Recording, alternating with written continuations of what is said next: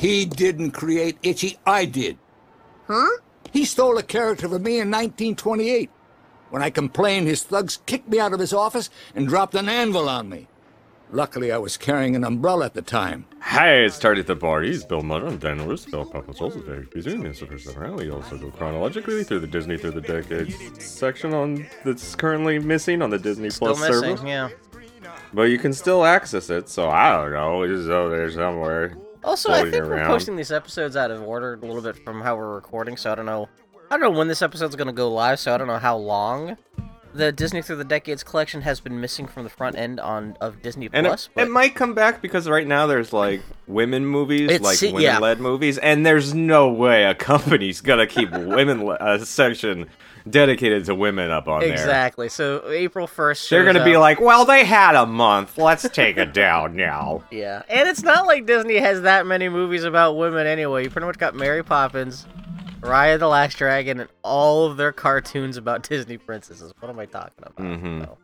And it's only like it's prime real estate on the Disney Plus search landing page. It's not like it's a digital thing where they could put multiple things on there. They can only have the 6 collections at the. Yeah, come on, Disney.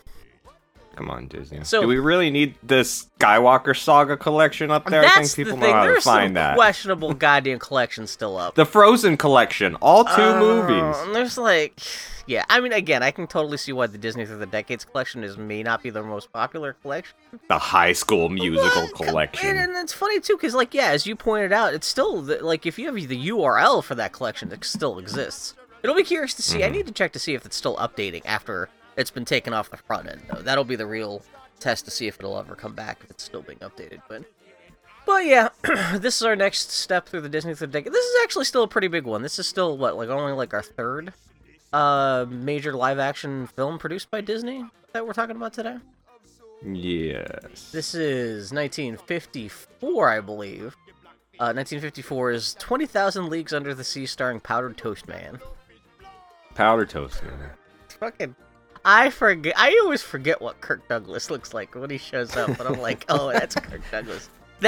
Oh, that's Kirk Douglas. You know what? I didn't realize I think it was like less than 10 years ago that I found out that Kirk Douglas is Michael Douglas's dad. So- And, yeah. Not to sidetrack you, Yeah. I'll remember what you were in the middle of saying, but they added the Falcon and Winter Soldiers to the 2020s on Disney Through the Decades. Oh, so there you they're go. Still Okay, so updating okay, it. good. But Kirk Douglas dad. We just got bumped for the Dead women. man. Yeah, for the They women. just want another chance to try to trick people into buying that goddamn Mulan remake. That's all they wanted. That women. That's the all only they reason want. that's there.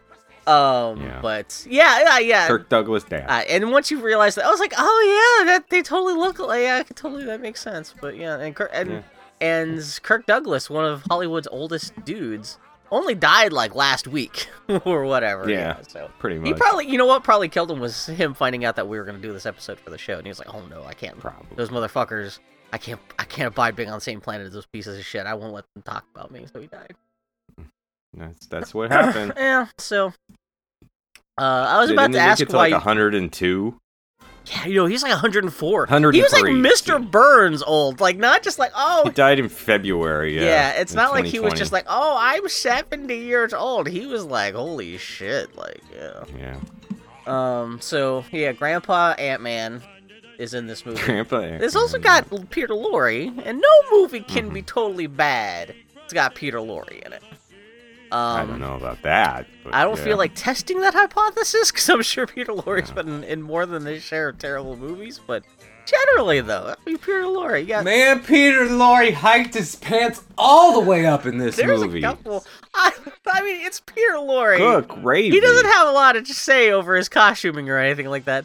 There's a couple things with Peter Lorre where he's just got his pants all the way up to his little Hungarian man teats.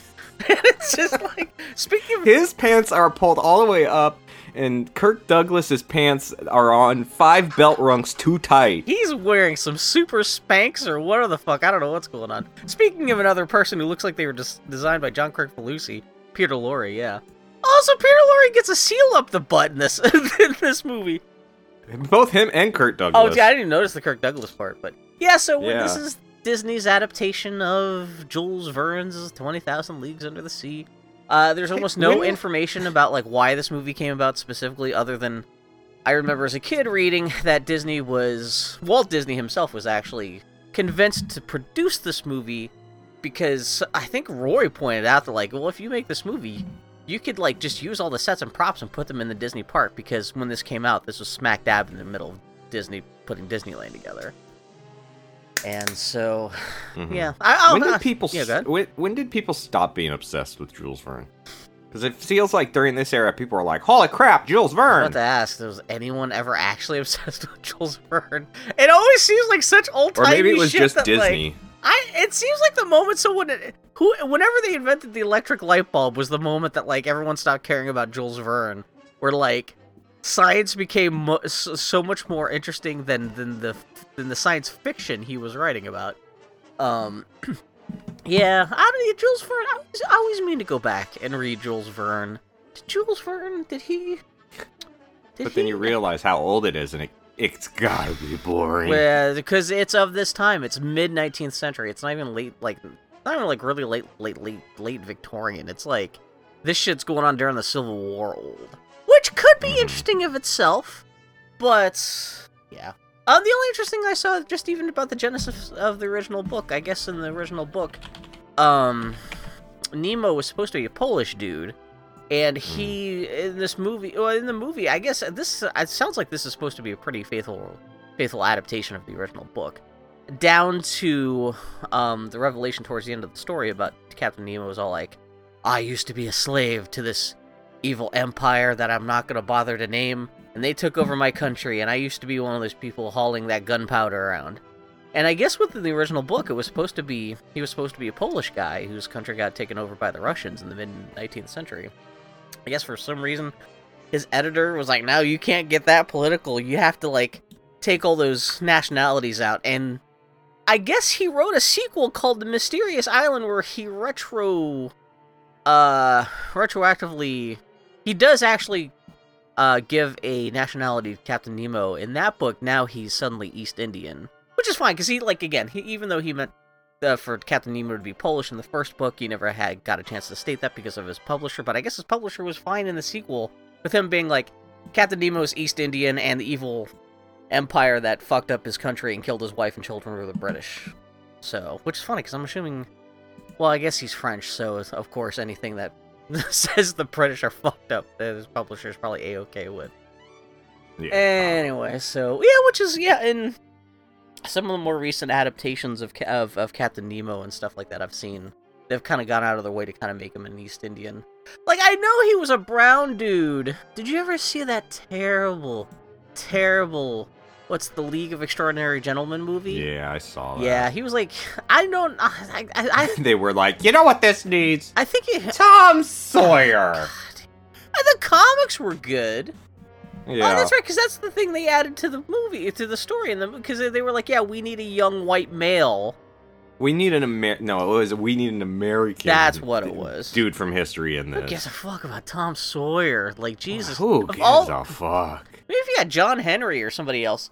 Yeah, of all the American... Fuck. That's the most boomer decision. What guy from history? In American history. Actually, if they had gotten David Crockett, that would have actually been... That's the only thing that could have been more boomer. Who's our equivalent of Dr. Jekyll and Mr. Hyde? Why, Tom Sawyer!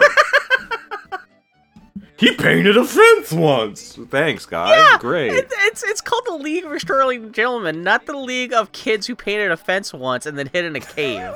Because that's all he does in that fucking story. Who would have been more interesting if they got Huck Finn rather than Tom Sawyer? But oh god, yeah. So anyway, they just made a movie out of that book, and they said let's get Powder Toast Man to fucking play Captain Tight Pants, and yeah, he's got fucking. Yeah, fucking Kirk Douglas got little man buns on him in this movie. Yeah, how you doing? This is actually maybe the first Kirk Douglas movie I've ever seen. Yeah, me too. I've never seen Spartacus. No, that's been on my list forever, but then I look at the runtime, I'm like, Yeah. My next pick for Tardy the Party, I think I know what I'm doing. I always kind of decided against it because it was always, for some reason, thought it was too long. It's only like 3 minutes longer than this movie that we're talking about today, so that's why it's going to be my next choice. Going like, hey, fine, fuck it. So yeah, this movie, yeah, it's actually for a 1950s movie, actually, especially for a Disney film, which I think everything we've seen up until now has been pretty short. Like, barely 90 minutes. Yeah, this movie's like 2 hours and like 10 minutes long. Yeah. That's pretty... And man, you see every moment of that on the screen. Yeah, well, that's part of the problem, because I'm assuming... I've seen people talk about how the book can be a little bit of a slog because it's so highly episodic. Mm-hmm. And when you have a story that's highly episodic... It's not so much that, it's, hey, let's make sure we use all the footage we got of them walking around underwater. Yeah, although I kind of liked it. Yeah, no, I'm not saying it was necessarily bad. I didn't hate watching it, but it could have been trimmed down quite a bit. This is one of those movies where if I had to watch it on any other Saturday, I may have been like less patient with it. If I had anything I had to do, because this movie takes, like you said, it takes its fucking time. It has no problem with just being like, hey, let's have 20 minutes of random underwater photography just because we can, not because it's necessarily the story. But it just happened to hit me on a Saturday afternoon where I had absolutely nothing else to do. And I was like, fine, fuck it. And it's kind of cool to see underwater color photography in the 1950s, because that's something you still didn't see a lot of back then. Even though half of this stuff is like superimposed fish over the underwater photography. And that's kind of my relationship. I kind of like this movie. I'm not in love with it. I don't know if I'll ever even watch it again. But I actually had a pretty good time with this movie. Wasn't too bad. It did take me 3 hours to watch because I kept on falling asleep during it. Ringing an endorsement. I was watching it, and oh god, what happened? They were talking, and the next thing I knew, they were on the island watching the people haul the gunpowder, and I was like, did I miss anything? And I hit rewind. I was like, oh, I literally missed the whole 20 minutes where like the squid shows up and attacks the boat, which is the big climax. Well, it's funny because that's not even actually the climax of the movie, but that's part of the movie I've always heard about. That's the only part people care about. Yeah, and then the only reason I even really heard about that is because the guy who made the giant squid was Bob Matty, who made the shark from Jaws. And me being a special effects nerd, that was always my reference because I didn't have time. I'm gonna say something offensive here. Okay. I think he did a better job on the squid. Yeah, well, the thing about Jaws is everyone talks about it's such a good movie because because the shark never worked, so they had to focus on the characters, and the shark never worked because Bob Matty fucked up. It's funny how people talk about Bob Matty was this mechanical genius when his most famous creation is known for having not worked, and that made the movie that his creation was supposed to be in better, but. Yeah, and I just looked him up before we started recording. I didn't realize. I guess he really was more of an Imagineer than a normal special effects, generic Hollywood special effects guy. Because, yeah, he did like mechanical effects for Mary Poppins and stuff like that. And oh god, there was something else Disney related he was like responsible for. I was like, oh, okay, that makes sense. He's just, yeah. I guess maybe after Disney stopped. I mean, I guess he must have retired from Imagineering and did some freelance special effects work. And that's how he ended up working on Jaws. What am I talking about? We're talking about 220,000 Leagues Under the Sea. Yeah. We're doing blow by blow? Yeah. Cool. Yeah. It's so cool. Disney loves opening their movies with books. Oh, man, if it's a book, they're going to open with it. They still need to do that more often. I would have probably liked Raya and the Last Dragon even more if it started off with, I guess that should have been a scroll or something like that. But yeah, put more books in your movies, Disney. Come on. Do it. Don't be cowards. In the year 1868, the shipping world was alarmed by rumors of an avenging monster on the loose. A series of strange events befell certain vessels cruising the Great South Seas and traveling along this nightmare sea lane, dwindling to just a few bold ships. Here's some nice footage of a boat just chugging along, minding its own business. But oh no, there's a monster with glowing green eyes headed towards it. Look out, chugging boat! And they just explodes. No, it blew up! I mean... It blew up like it was made out of Death Star. It's obviously a little toy boat and a little toy thing under the wall. Although the actual scale got those sparks that fly out. It's the sparks that can really give away the fact that, like, oh, that model's only like 2 feet long. Like, it's not even like a big model, but yeah. I was gonna make a Master and Commander joke because the actual Master and Commander opens the same way, where it's text. I would have laughed so hard. Nothing entertains the kids more than making jokes about Master Commander. Yeah. It's pretty cool. Never a bad reference. I do love the way the Nautilus looks underwater. It does look pretty threatening with those big green eyes and everything like that, but yeah. Yeah. And now some guy is yelling about how they need men to sail on their boats and they'll pay double wages, and now another man is yelling about how the monsters don't care about the double wages. And here's an old man. He's going to tell us about how his whole crew died, and he's like, "Hey, people died." It's like a Simpsons character, because he's all like, oh, I was on the biggest seaboat, and we got attacked by a giant 50,000-eyed monster with 10-foot tentacles, and yeah. Kirk Douglas is there too. He's playing Mr. Lance. You get it? His name is Lance. Yeah, that's a little like Jules Verne. Yeah, your sailor is named Land. I get it. Oui, oui. Wait, he's a harpooner. Jules Verne was French, right? I don't know. Wait, yeah, I assumed all this shit was originally published in French. Well, you know what one of my favorite goofs on IMDb was for this movie? You know what? No, shut up. It was... The professor's accent doesn't sound French at all. Great goof, guys. It's not a goof. You nailed it. Yelling at the movie. Just like, oh god. Is it an actual Frenchman? I'm assuming they must have hired a British guy to pretend to be French. No, it doesn't fucking matter. Anyway, he's there. He's a harpooner. He wants to smell the old man's breath because that's how he gets off. But he gets bonked on the head by the, "Hey, don't go out there, there's monsters, man," right into the mud, and then a fight breaks out, but Kirk Douglas grabs ladies and is like, "Hey, let's go bang, because I got a rage and stiffy from fighting those dudes," but the cops take him away, and he's like, "Oh, what's the deal, guys?" Kirk Douglas takes a pretty good header into the mud. Like, it was actually, Kirk Douglas is a really good physical performer in this movie. Like, he's not above throwing himself around in this flick. I read he requested this scene to be added because he was known for being a ladies' man and a fighter in his movies, and he wanted to keep that reputation going. So yeah. I mean, I guess he is playing a sailor, but even in a Disney... I'm known for being a poonhound. Please put me in there with ladies. I could totally see him being like, yes. Because he seems like such an archetypal mid-50s, like, yeah. Like Charlton Heston, kind of like, nah. My reputation. Also, my Kirk Douglas impression is more an impression of the impression from Animaniacs of Kirk Douglas. Oh no, so what was that? That was this. Although I realized watching this, you sound like you're trying to be horny. That's kind of what he does. Yeah, okay. Every now and he doesn't do it a ton, but every now and then he accentuates stuff with his voice cracking. Like when he says, "I've had a belly full." That's hilarious. But I realized watching this, I don't know where I got it from, but I already had a James Mason impression. You know what? I was gonna hold my tongue until we got to the James Mason part, but then I was like, I exactly same here. You know what? I think part of it, at least part of it, I recognized was. Do you know the comedian Matthew Barry? He's a short little Englishman.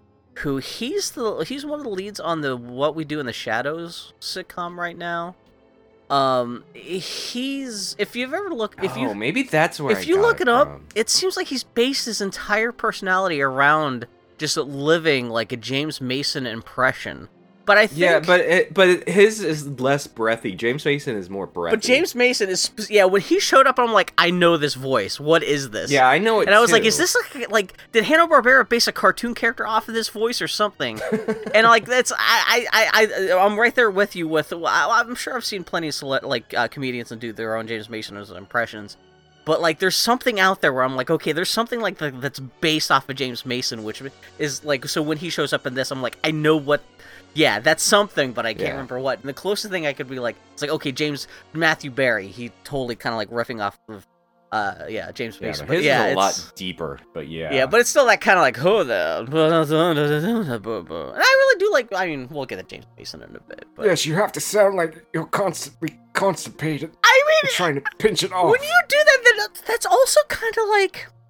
Do you think Tim Curry was going to a James Mason place when he played Frankenfurt?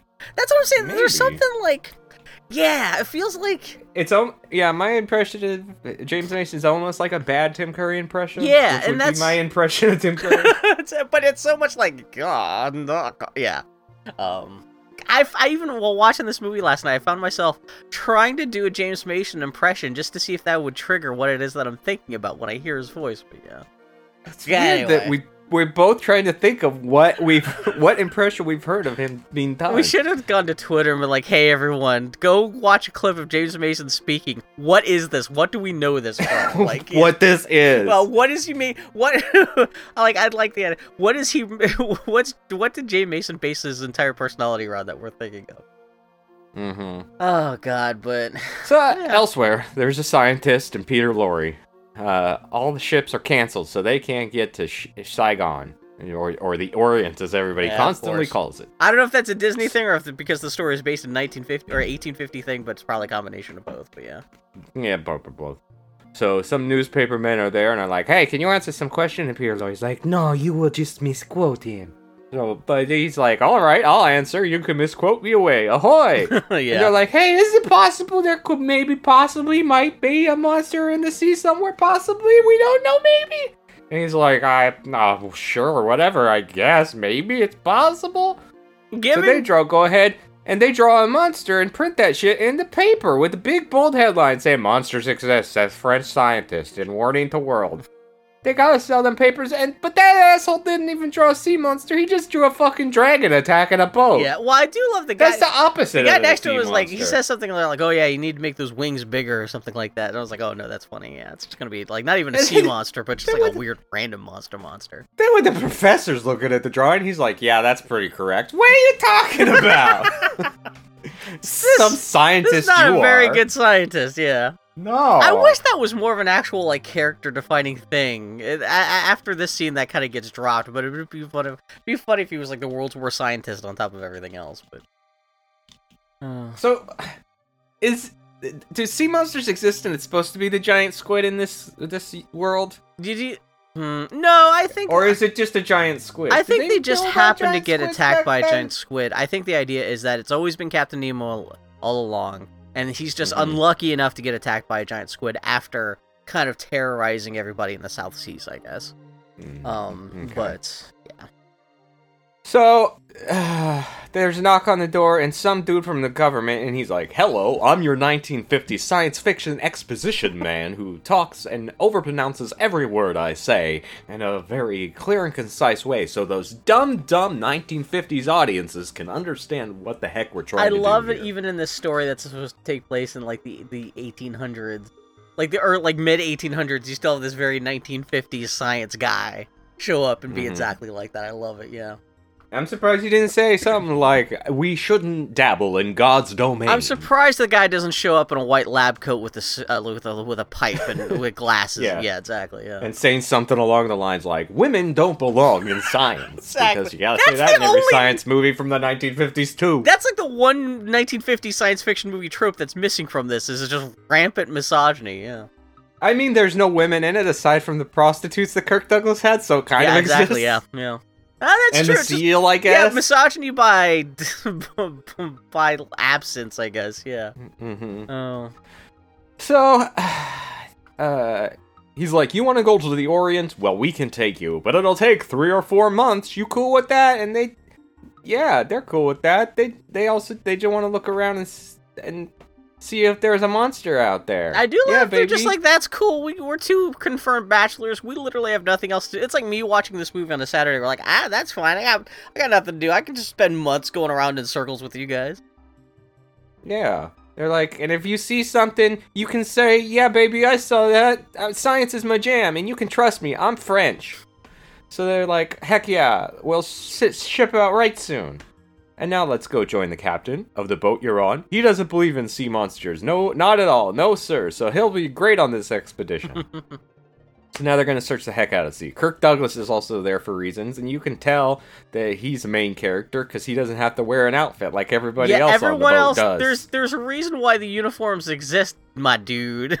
And so he gets to dress like fucking Popeye or what the fuck, yeah. And I think he's only there because he's a harpooner. Did the Navy not have harpooners back in the 1800s? Yeah, it's just, yeah. And he prides himself on being like the world's best harpooner, which, yeah, congratulations. That's going to be... congratulations on your job not existing in about 10 really years. well. Yeah. So, I they sail love Kirk Douglas impressions. Oh, God, anyway. They say, yeah, that old internet video of like the multiple Kirk Douglases talking to each other out of stop motion. You remember that Maybe, one? you know what? Now that I think about Kirk Douglas, that may be one of my few touchstones. Touchstones for Kirk Douglas stuff. Yeah. Oh, Anyhow, God. they search and search and search. And no sea monster. Never any sea monster. Maybe it's some dolphins and a whales, but no sea monster. Sorry, monsters. They sail for a it's long almost like ass you've time. got a child who sometimes you talk to like Uh-huh. that. No sea monsters. And the captain's like, man, I'm sick of this shit. We've been out here for 3.5 months. We are so done. Man, And- that seems rough having to live on a ship like that. With like, I'm assuming occasionally they'll go to land, just even resupply. But part of it is like, man, where do you poop for 3 months on a boat like Kirk this? Douglas never changes his outfit. He Exactly, stinks to high exactly. hell. Everyone's just got the one change of clothes for the whole movie. Mhm. But all they had to do was call up the search, and then they see something. It's a boat in distress in the distance.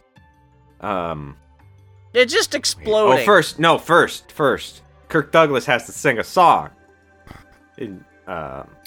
Is this? I Or he wonder, was this always part of the thing, or did he insist? Where he's like, I gotta have a wacky song, I gotta have a song about a whale of a tail. and the sailors surround him, and they're like, "Oh man, he's so pretty. I love him." Someone at Disney was convinced that this Whale of a Tale song was going to be huge because, Mhm. I was ripping music for the podcast to edit after we record today, and so I went looking for the 20,000 Leagues Under the Sea soundtrack, and I did find a track listing for the soundtrack. I didn't find the soundtrack itself, but like half the tracks on the soundtrack are different versions of that Whale of a Tale song. Like there's the Kirk Douglas version, there's like a choral version, there's like a version done by fucking like Dizzy Gillespie, or like they really thought that like this Nice. is gonna be the breakout hit. Yeah. It's just Yeah, corny as so- shit because it's him just talking about like I kissed a mermaid, ba ba ba ba da. Yeah, it's just like the corniest 1950s shit. It's great. And there's a guy up in the crow's nest who's looking at a ship currently on fire, and is like, "Well, I can't interrupt his song. I have to wait for him to finish before I let them know that there's a ship about to I blow want up to out see there." what happened with Minnie the Mermaid. Yeah. So he's like, "Hey, there's a ship over there," and then it explodes. Oh no! No, toy boat.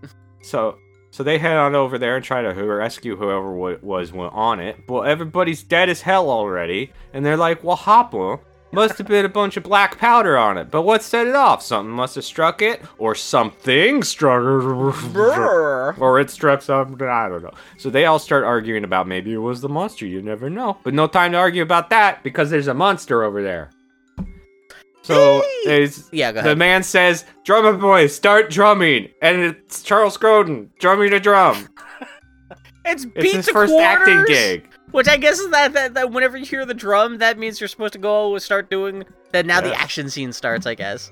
Yeah, Mm-hmm. that's how you tell the Famous crew. star of yeah. Beethoven, Charles Grodin. What Beethoven? I mean, Beethoven's fine, but Charles Grodin's a Muppet. Great Muppet caper. I know, but that doesn't work with the joke about saying one of the worst movies Yeah, ever. that's a good point too.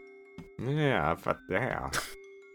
So they start shooting cannons, and why is Nemo fucking with these guys? Shouldn't he just be leaving? He destroyed the boat with the no flag with a bunch of black powder on it. But he's like, "Hey, they're shooting at us." I don't know. I can't. They think In retrospect, too, I'm trying to wonder: is he attacking everybody, or is he just trying to attack ships of the nation that he's so angry at? Because again, I don't know. Because you're absolutely correct. Especially, he would probably know that this is a warship. So maybe don't fuck with this ship, especially if they're not part of whatever. Unless he's angry at America. I mean, I could also just like I know the whole point, of Captain Nemo. He's also just upset at the whole world in general, and that's the whole point of him doing this thing where he's trying to escape underwater because he wants to get away from the rest of civilization. But it is a little bit like Captain Nemo brings this all down on his head. Yeah, it's his fault that everything else in the story happens this way because he suddenly decides to fuck with a giant warship in the middle of the ocean. Yeah. Yeah.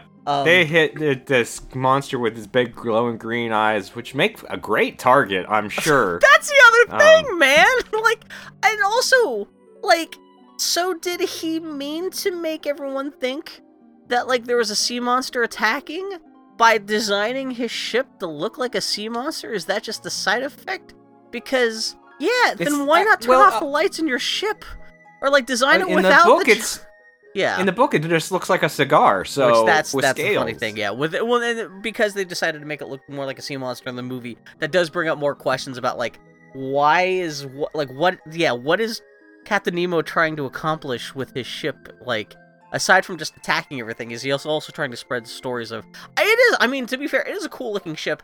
Less cool when you get to see the whole thing, but when you just get to see a glimpse of it, because they even designed it so it's got like it's got the big green eyes and it's got that kind of spiny ridge on what looks like its head, but it's also got like a little bit of a tail at the end. Like a little bit of a tip, like almost looks like a shark's fin sticking out the end, which really creates the effect of the illusion of it is some kind of animal. But yeah, it's the movie never addresses whether or not he's trying to make everyone think he is a sea monster. I don't know, it's kind of whatever. So they hit it with a cannon, and Kirk Douglas gets in a boat with a stick to say, "I can hit it with a stick." And that'll take care of it, Kirk. Good thinking. Because seriously, at that point, he's close enough to that thing. He's close enough to harpoon it, so he should be close enough to see that it's metal. It's made of metal and like rivets, and like he should. If you're close enough to harpoon it, you should be close enough to realize, okay, this is not. I'm not gonna. It's a metal machine. You're not gonna do anything with a harpoon, Kirk Douglas. Come on, but it's just an excuse to get him off the boat. It's the one thing he was born to do. Yeah, between that and fucking mermaids, I guess, and singing about that. And also, the professor gets knocked off the boat, but Peter Lorre jumps in to save him. This is just, all of our heroes just happen to be putting themselves into a situation that they're not going to go down with the rest of the ship when it gets blown up. It rams the boat, everything goes crash, boom, bam. Yeah. Kirk Douglas gets knocked in the water with his longboat, and the boat leaves all of these men behind, just drifting, because it's disabled. They cannot help us. And then later, they're still floating around in fog. And they find what looks like a monster. Oh no! But they go over to it and climb on. And it's a submarine boat or a submerging boat for the dummies in the audience. Great job, guys. I mean, it is the 1950s, but it is funny how, like... Because these days you would not have to explain a submarine to anybody. But it's still, like you have to explain, like, just basic things that, like, submarines were used in World War II. Everyone should just the idea of, like, imagine, like, the whole concept when they first got on just the normal boat at the beginning of the movie. They had to be like, we're going to go on a, finger quotes, ship, which is made of wood that goes on the water. Like, it's funny they have to explain this to people. Like, it's like, we get it. Getting in a car, it's a land boat. It's a horse with wheels.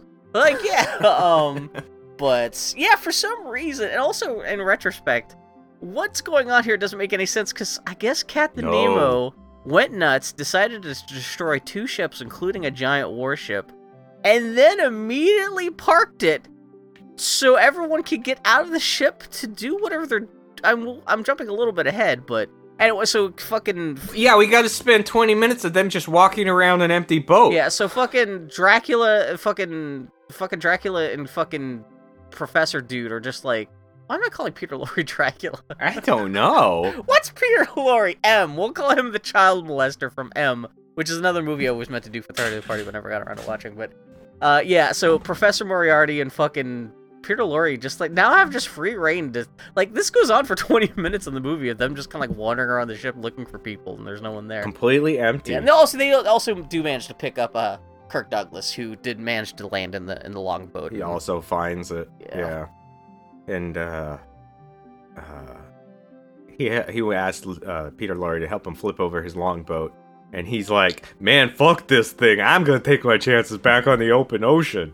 And Peter Lorre's like, yes, me too. And he goes to get the professor, who's looking out an underwater window at the sea below them.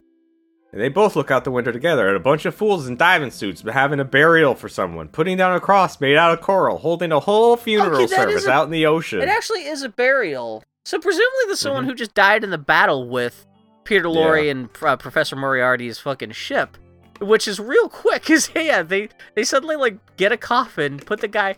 Well, it's not, like, the guy's, like, on top of a coffin? They put a blanket over him. Yeah, it's this whole thing that they decide to do.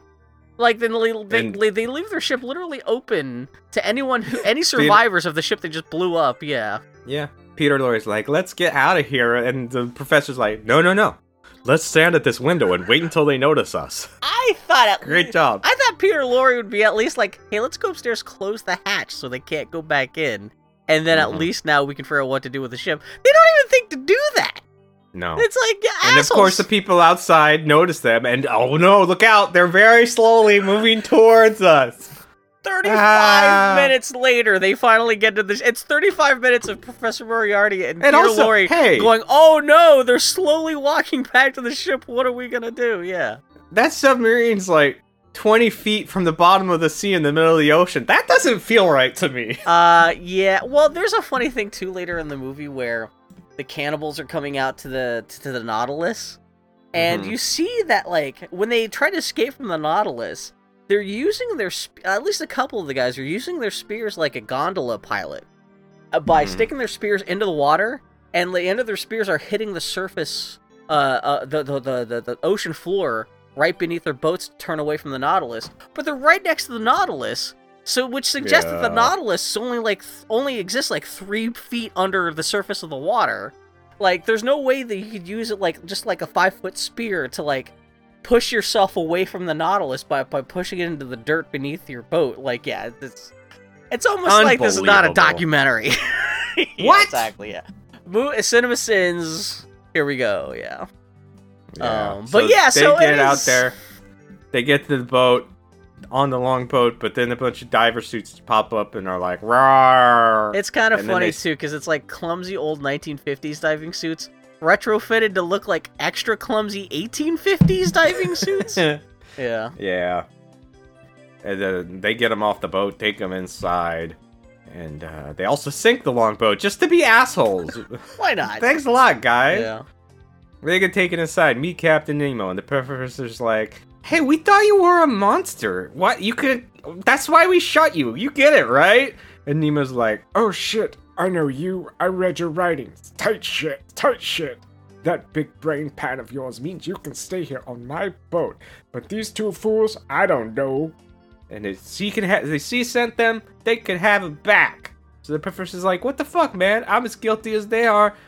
And Nemo's like, "Nah, man, your book is super cool, but land offers you nothing else. Everything on land has been solved and figured out in the 1800s, so maybe the ship can be your new science place now." Is that what Nemo says to the professor? Is that what the professor's saying to the... Basically, Okay, yeah. He says, so maybe he'll share the secrets of the sea with him. Ooh. Which is, yeah, watching this these days, it's, yeah.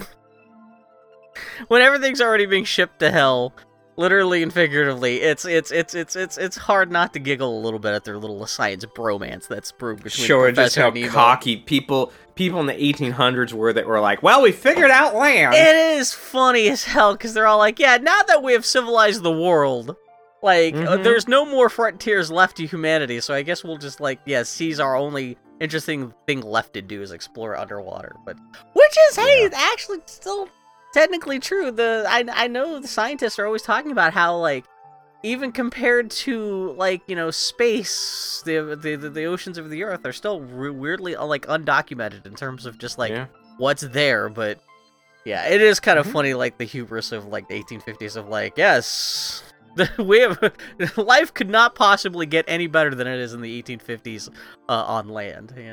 Yeah. So the professor's like, "I have to choose between my companions and some dingus I just met? Well, I guess I'll go die with my friends, thanks." Yeah, I do appreciate, because I thought there was going to be more of a thing where, like, Professor Moriarty was got to choose between his friends and Captain Nemo, but, like, no, he's just like, he tries to be nice to Nemo, but at the same time he's like, no, you're fucking crazy. Yeah. And so they take him up above, put him outside, and Nemo's like, "Let's dive." How you gonna dive? You're right above the seafloor. You're gonna crash your ship. Yeah, because we just saw that there's literally 5 feet between the bottom of the Nautilus, and which, of course, they're driving away, so presumably they're going to deeper part of the ocean, but still, yeah. No, but they start to dive right away. I guess in the book, this is one of the few changes from the book, is that this is something that Captain Nemo threatens to do, but doesn't actually do. And I saw someone online was like, "I was terrified when watching this as a child when I realized it was Captain Nemo actually carrying out his threat from the book." Boom, boom, boom. And Captain Nemo has just built a window on the top of the submarine so he could just watch people when he tries to drown them this way, I guess. Yeah. So, They dive below, watching the waves come up around these dudes outside, and Nemo's like, All right, let's get them back inside and confine them to quarters. I've discovered. I found what- Yeah. I found out what I needed to know. and he's the master prankster. He's gonna show them the footage later, and they're gonna laugh. He's just Look how giggling. scared you were. He's like, I just did this for my TikTok. I hope you don't Hilarious. mind. Yeah. Yeah. Also, there's a seal on the ship, because of course there is. You guys have survived the TikTok lash a couple of strangers to my sea monster boat challenge. Yay, Yay. they did it. So later, he's like, "Hey, well, he doesn't say sorry. I tried to kill you guys. You want to sit down and have dinner with me?" Yeah, that's one of the. He doesn't say sorry. He pointedly doesn't say sorry, but hey, let's talk. Yeah. Mm-hmm. Mr. Lands is very casual, just oozing with white privilege all over the place. Oh, yeah. And also, he only eats with a knife? Because he's a Well, fucking weirdo? Nemo's What is he like, doing? you know, you do have He's a like eating fork. pudding with a knife. And like even Nemo's like, I know we're underwater, but you can use a fork if you want. And he's all like, well, I'm Kirk Douglas. I like to stab my tongue.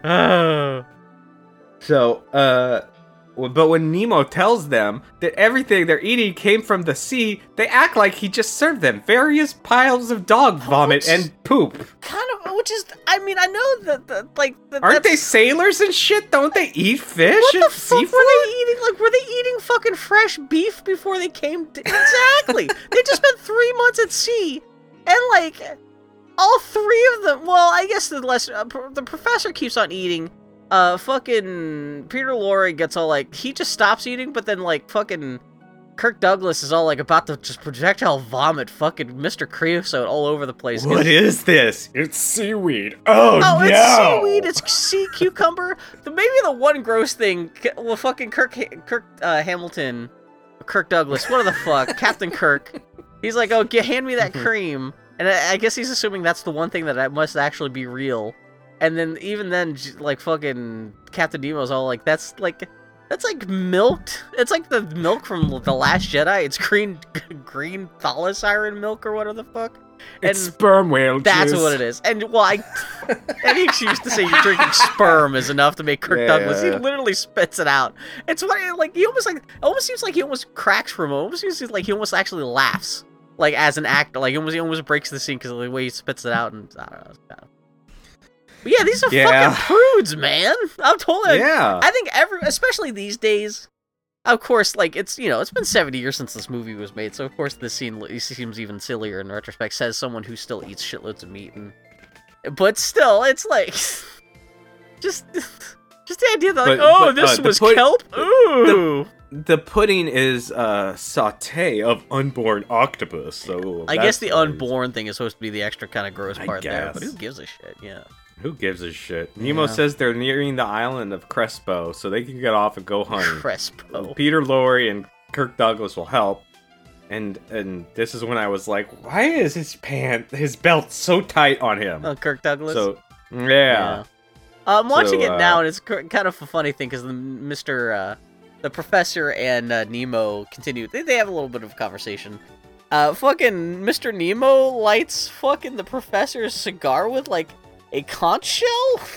I love that all of his props, like, instead of just having a lighter, he has, like, a lighter duct taped to the inside of a conch shell. Just because, like, I guess he's just got this whole themed environment now. So. And those are seaweed cigars. Oh, that's yeah.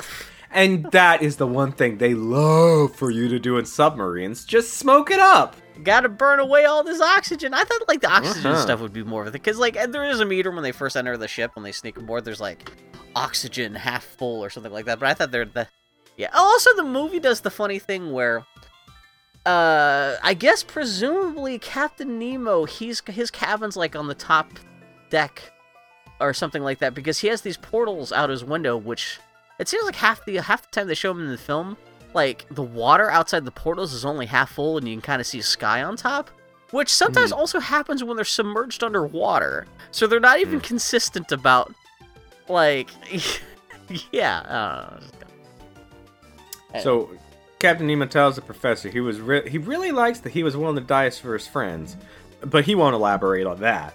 But he waits, he says he has a plan for him because he liked that he was diving for friends, but he's not going to elaborate on that.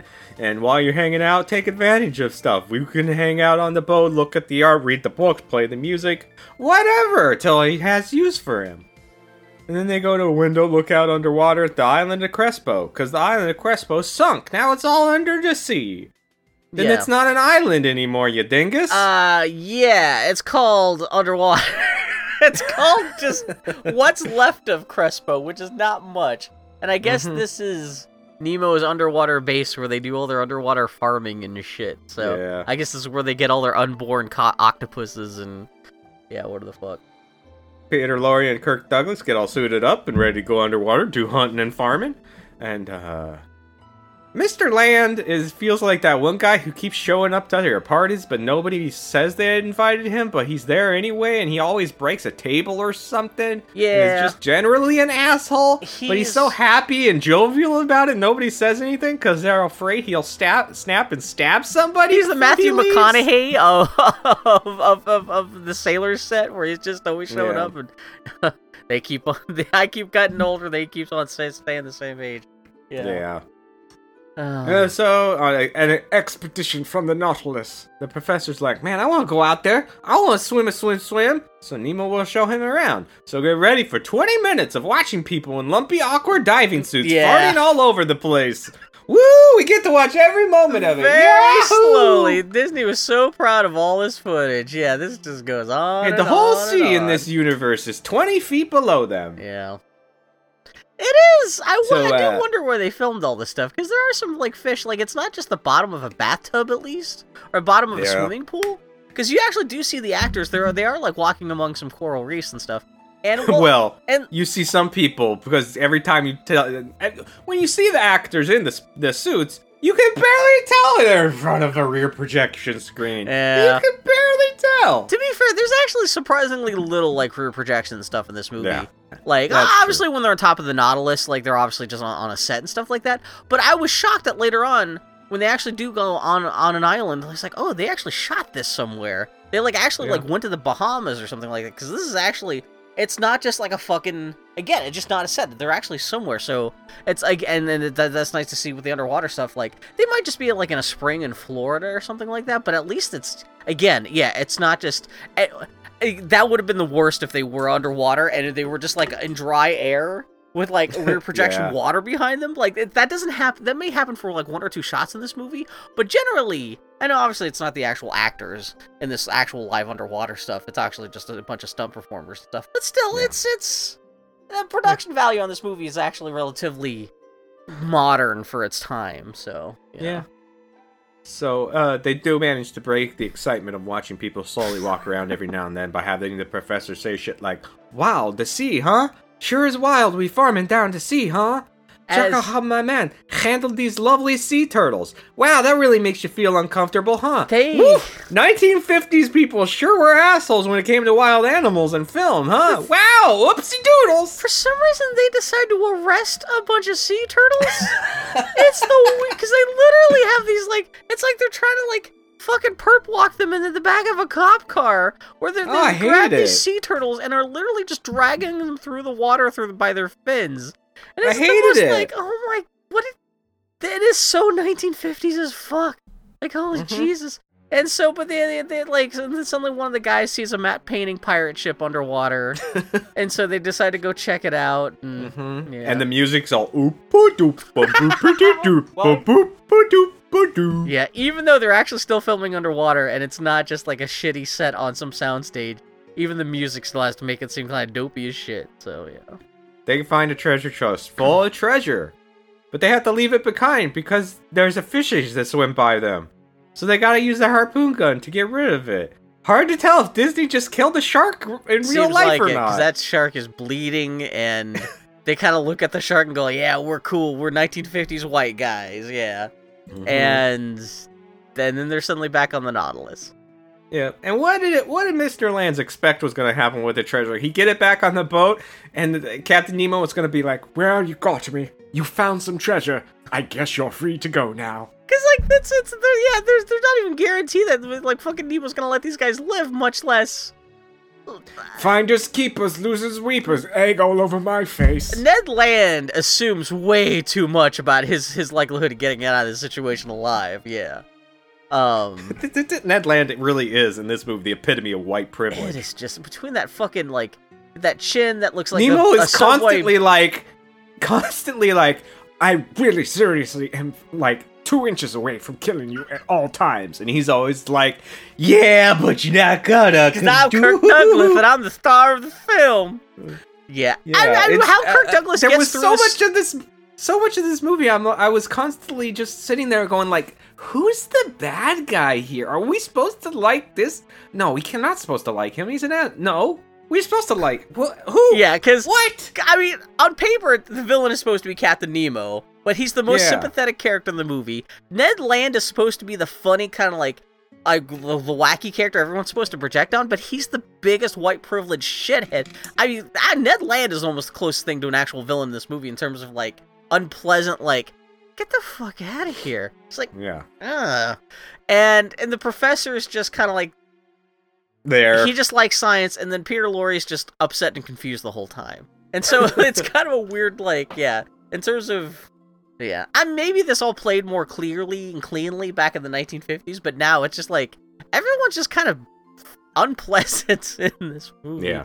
Especially Ned Land, because, and like, Kirk Douglas is totally like, I'm entitled because I'm Kirk Douglas, and so why am I not getting what I want, exactly what I want? And so, like, he yells at Captain Nemo because he's like, I want to take treasure. And Captain Nemo's like, no, we just use treasure for ballast. And he shows him he's got a big closet filled with, like, golden swords and Goonies treasure. And then Ned's all like, bleh! And then that's kind of, and then he gets all like, but I could take all this home and be rich. And Nemo's like, who says you're going home, motherfucker? We'll return after these messages.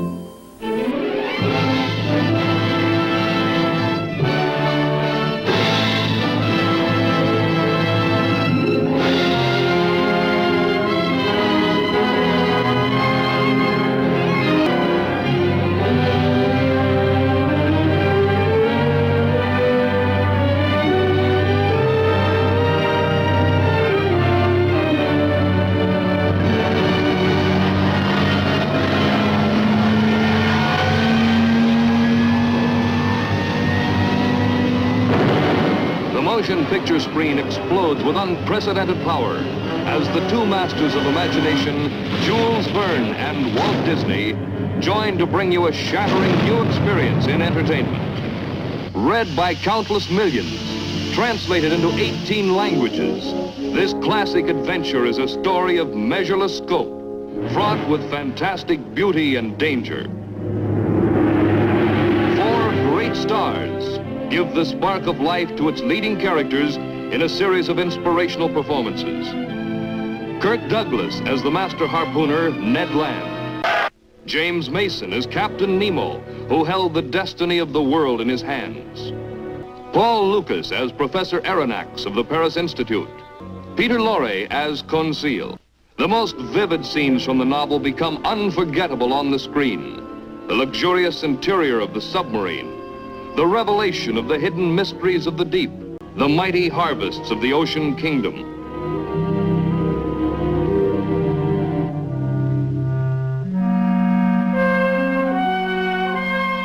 And the strange creatures that menace the intruders on the ocean floor. And after a safe return, the memorable dinner party.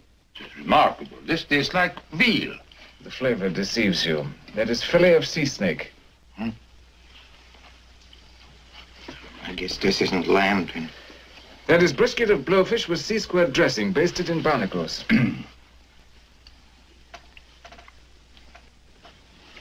What is it? That's a recipe of my own. Sauté of unborn octopus. And to stay in your memory as the most thrilling sequence ever photographed in motion picture history, the terrifying battle with the giant squid.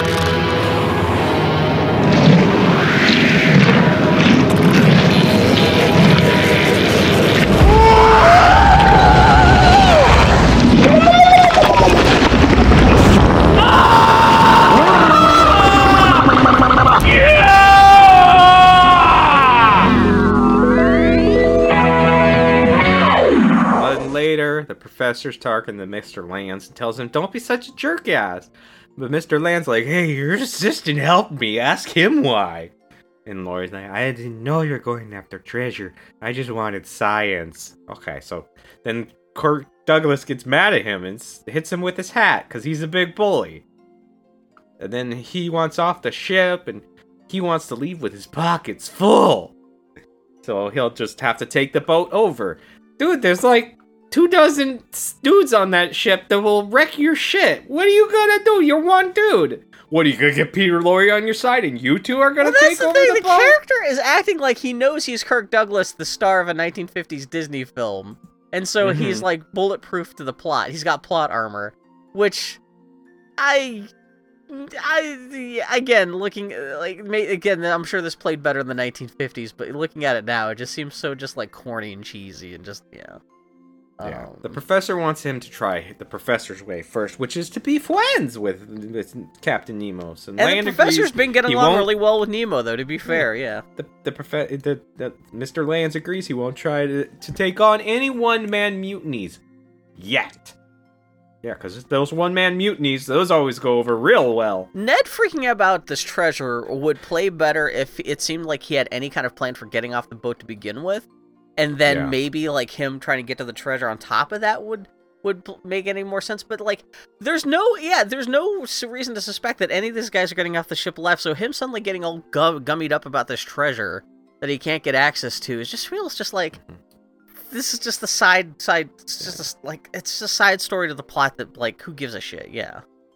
So Lance tells the professor that Nemo's cracked, and you can't reason with Mad Dog, so while the professor's feeding him sugar, he'll be figuring out a way to muzzle him. So he leaves, and the professor's like, man, what an asshole! There's so much science down here, he doesn't even know how much science there is, and it's super tight. I love it! And Peter Lorre tells the professor he values his life above scientific achievement. And the professor says his life means nothing. Cool. Great. Who's supposed to be the character here we're supposed to give a shit about? And then he tells Lorre, neither does your life doesn't mean nothing either. Neither does mine, compared to what's behind all of this. Hey, cool, thanks, Professor. You want to stab me in the back now or later? Making a real good case for Captain Nemo just to shove all these guys out of a fucking airlock and just go home. Like, fucking all these guys. Later there's a storm, but they just sail below it, so don't worry about it. Much needed. It's great. Fantastic. They also dive through a bunch of those underwater caves that you hear so much about in the middle of the ocean. That's how Godzilla gets from one part of the planet instantaneously, according to the recent Godzilla movies. Is giant underwater caves that go through the core of the earth. But yeah. While they sail, Mr. Lands makes a guitar out of a turtle corpse, because that's something you could do. I know they didn't mean for this movie to be shown in high resolution 4K or whatever 70 years later. But it's just like a plastic turtle shell with what are you talking about? Somehow he's taken the spine of some other creature that's already looks like a plastic neck of a ukulele and he just puts one plastic animal shaped part onto the other and now he's just made a makeshift plastic animal carcass ukulele. Yeah. So the professor tells Peter Lorre to keep an eye on Mr. Lands. And why? Just tell Nemo, hey man, that guy over there, he's kind of a real dingus and seems like a jerk. So if he does anything, please do not include us with it. If it was insinuated that the professor and Lorre had been friends with Ned before all this stuff had started, had struck up any kind of relationship with Ned during the 3 months at sea before this, I could see the professor giving shit about Ned, but he has no relationship with Ned. Ned's acting like an asshole. Ned's threatening their they're staying on the ship. So why not just be like, yeah, fuck that guy? Maybe don't try to get him killed, but if he's doing something you don't want him to do, tell fucking Captain Nemo to put an end. Yeah, exactly. Especially if you're so worried about, getting in good with Captain Nemo and using the ship for good and scientific principle and stuff like that. Fuck Ned. Ned ain't done shit for anyone. Fuck that guy. No, he's completely all about himself. Have the professor turn to Nemo and say, kill Kirk Douglas. Yeah. Yeah. Anyway. So, as Lorre watches him, he goes, Mr. Lance goes to the treasure closet, puts some pearls in his guitar hole, and then the pet seal comes out, checks out what wants to see what he's doing, see what he's got inside of his hole, and rams his whole nose right into his butthole as Peter Lorre watches. I don't know how much of that was intentional versus when the seal does the same thing to Peter Lorre later. That seems to be entirely like Peter Lorre is not expecting that. Whereas this seems like maybe this was a part of the staging for the Kirk Douglas bit here, but. Yeah. And so then Kirk Douglas suddenly specifically. Yeah. That was Kirk Douglas's kink. Uh-huh. No wonder he owned a bunch of trained seals after this film for the rest of his life. But yeah, so suddenly the seal's making sounds, and so Kirk Douglas closes the treasure closet and starts pretending that he's serenading the seal with this stupid dead turtle Koopa shell ukulele. Yeah. And the second mate comes down and is like, "Why?" The second mate doesn't think anything about this guy. He's already been busted trying to get into the treasure before. Why is nobody keeping an eye? There's dudes all over this ship. I thought there was going to be assumedly. I thought there was going to be a thing about how Captain because like these feels like these dudes have complete rule over the ship and nobody gives a shit. They have complete rule over the ship, and they spend all their time in their cabins talking about how they're going to overthrow Captain Nemo and like all their plans and stuff. And especially with Captain Nemo already being untrustful and paranoid, like it wouldn't take much for just to say, like, I'm shocked that they didn't reveal that like he just had like a sound pipe going from their quarters to like to wherever he can hear them, and that he's been listening in on them the whole time.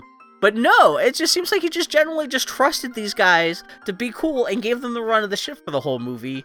And and again, I don't know if that's supposed to make it seem like Captain Nemo's super cool or like Captain Nemo's an idiot. But like, it's just, I guess that's what they needed for the plot to work. But it's just extra confusing.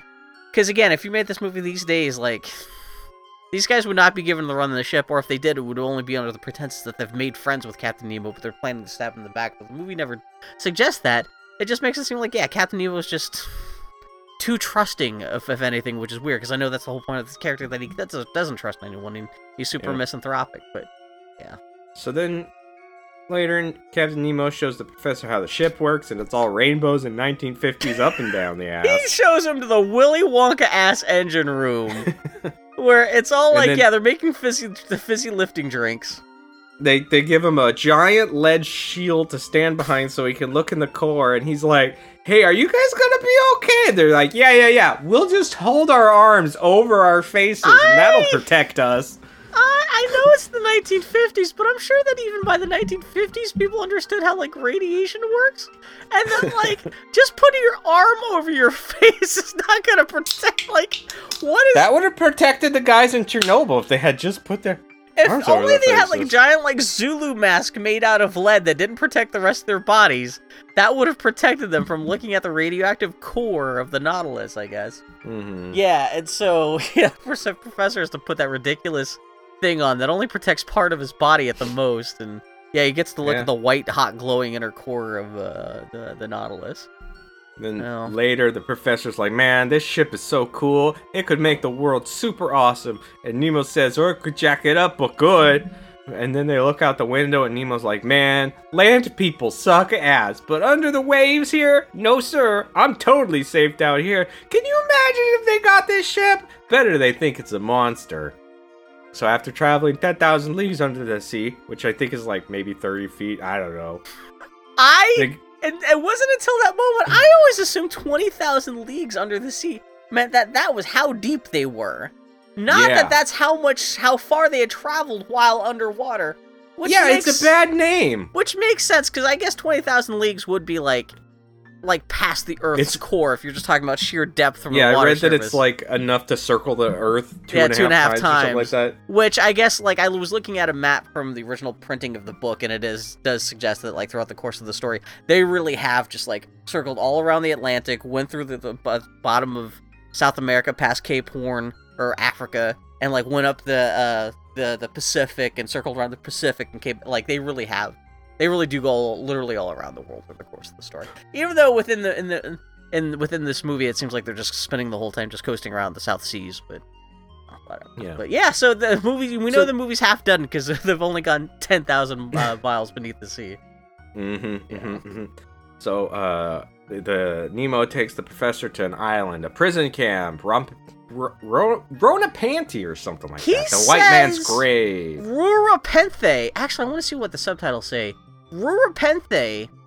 Well, looking up the original story on Wikipedia, they refer to it as like Ropaponga or something like that. The fact that he says Rurapenthe though made my ears perk up because that is the name. Oh, that's Rorapandi is what the subtitles are saying. But James Mason says Rorapenthe. Rorapenthe is the name of the Starfleet prison colony. Well, it's not Starfleet. It's the Klingon prison colony that Kirk and McCoy are sent to in Star Trek VI: The Undiscovered Country. So I was like, everybody's favorite. Yeah, I'm just saying. It's funny that actually the name of that colony comes from James Mason's mispronunciation. Klingons love Edgar Rice. No, not wait.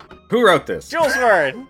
Jules Verne. They love Jules Verne. To be fair, in that same movie, General Chang, played by Knives Out, says that Jules Verne is best appreciated in the original Klingon. So, but yeah, so this is just Backstory Island for Captain Nemo, because he's all like, hey, look at these assholes. They're making a whole bunch of people mine gunpowder and shit. And the professor thought it had been abolished, but nope, it's still chugging. Nothing is abolished as long as it turns a profit to that hated nation, whatever that hated nation is. It is so weird the phrase hated nation is used 12 times, but they never say what exactly. No. But that's why I was curious to look up the book. I'm like, what is this hated nation? Yeah. They're digging up nitrates and phosphates for ammunition. They're loading a full cargo of death. And when they take it home, the world will die a little more. And then Nemo tells him he was Nemo one of those totally goes all once. Rick and Morty and burps. It's just, He didn't escape from there alone. Now they're his crew. And then they stole a ship and they went to a place known simply as Vulcania. And the professor says, Vulcania? Sounds remote. It does? How can you tell that what is that supposed to mean? He's like, the name's remote? Well, the professor, in a shocking moment that blew my mind, he says, that sounds remote. Also, isn't that where Nothing But Trouble takes place? Ugh. Oh my, do we need, oh god. Oh no, I know what you're thinking, and I was looking at, that was the thing I was thinking of last night when I was listing stuff. I'm not saying I'm gonna do it, but it's going, it hurts. Just no. I'm gonna break my fingers. I tell you what, that would. You know how the room took me 2 weeks to take notes on? That would take me a year at least to get through that fucking. If it makes you feel any better, I accidentally wrote Nothing But People, which shows how much I hate people in general. That I wrote down Nothing But People rather than Nothing But Trouble. Anyway, oh god, Anyhow, no. they built the Nautilus on Vulcania. Yeah. When their mission is complete, they're headed back there, wherever that is, and whatever their mission is. So they get back to the sub, and Nemo's like, "Man, we're gonna fuck that evil boat up." Oh no! So no! What will happen? Yeah. Nemo plays his organ so much he's just dripping sweat. It is kind of a nice moody thing. I don't know if that's from the original book or if that's just an affectation they gave him for the movie, but it is great because everyone else, because they're just locked in this tin can with this guy playing his underwater organ at full blast, so everyone's having to put up with Captain Nemo just essentially just being emo What if he was shit. really bad? Yeah. I just started practicing. Because he's playing all these famous, chopsticks organ... and shit. But it'd be great if he's just mashing his hands on the keyboard and just screaming and crying, literally throwing a fit. Because of course he's throwing a fit in the way that all mad geniuses in all movies always throw a fit, where they're playing music so lustfully and it's so beautiful and it makes you want to cry. I would love if he was just the Edzak, or if he just hooks up an electric guitar and he's just trying to play scales, trying to play fucking Stairway to Heaven, but fucking it up for 3 hours is driving everyone crazy. Exactly that kind of thing. Give me mad scientists who can't play instruments correctly. That's what I want to see. Anyway. So the recess bell rings and recess is over. So he goes back to the classroom. And then that's right. We forgot the story's got to pick up again. We just spent the half hour. The Nautilus is charged with ramming that boat full of dangerous explosives. Oh no! So they ram the fuck out of that ship, which blows up and rocks the sub. Oh no! Within, also reading about the original book, this is supposed to be this is where Captain Nemo crosses... this is where I was like, is Captain Nemo right? Well, that's why I went back to read it, because he does the same thing in the book, and then within the book, it's really painted as, this is the threshold where the professor goes, oh my god, Captain Nemo is wrong. I have to get out of here. But, just taking it at face value, yeah, it's an illegal prison colony that's basically slave labor loading up stuff for explosives for that hated nation. I mean, granted, we live in a culture where Batman has been lauded as this hero who he does exactly the same thing where he fucks up criminals. This is just vigilante justice against people who richly deserve that vigilante justice. So, yeah, I guess maybe that speaks to how much our all cultural priorities have changed. Also, just in between the making of this movie, but also just, in the 150 years since the story was written, back then, I guess it was oh, it's the sanctity of life. Maybe Captain Nemo has gone too far. And now we're just watching this going, fuck yeah! Hit the delete button on all these fucking ships. Who gives a shit? That explosives was probably going to blow up some people with different colored skin than white. Exactly. Especially since he's attacking the people who enslaved him specifically. So it's not even an abstract, well, maybe these people are bad or they might hurt other people. Can't hear you, he's Bill. actually he is specifically, and also it's weird too because in the original story, his wife and child died in slavery alongside, as a result of these people. So Captain Nemo even has more reason to want to take these motherfuckers out. Where they get rid of they don't mention Nemo's dead family in the movie, so it's even more just vague and kind of yeah, exactly. How are we supposed to feel about this? Because Captain Nemo really is kind of in the right here. Also, Captain Nemo, get some fucking missiles or guns. Why are you just ramming every goddamn ship? No wonder your shit's always fucked up and you're losing crewmen every time you attack one of these ships. Because, Jesus Christ, gotta find a better way that's not just... Yeah.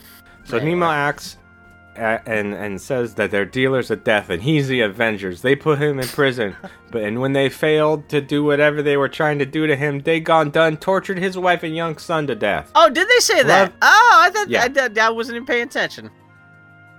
Love is pretty cool, but man, hate can fill your heart just as much as love can. And the professor says, I am sorry for you. It is a bitter substitute. Boy, Nemo sure is a bad guy? Because he's trying to destroy the evil network that is still continuing to enslave people? And kill... Yeah, no, it's... And kill children? Torture children to death? Again, I don't know if it's a bug or an actual flaw. I don't... Yeah, it's impossible to understand exactly what the filmmakers are... Yeah, it's... I mean, there's something to be said for, they're being muddied...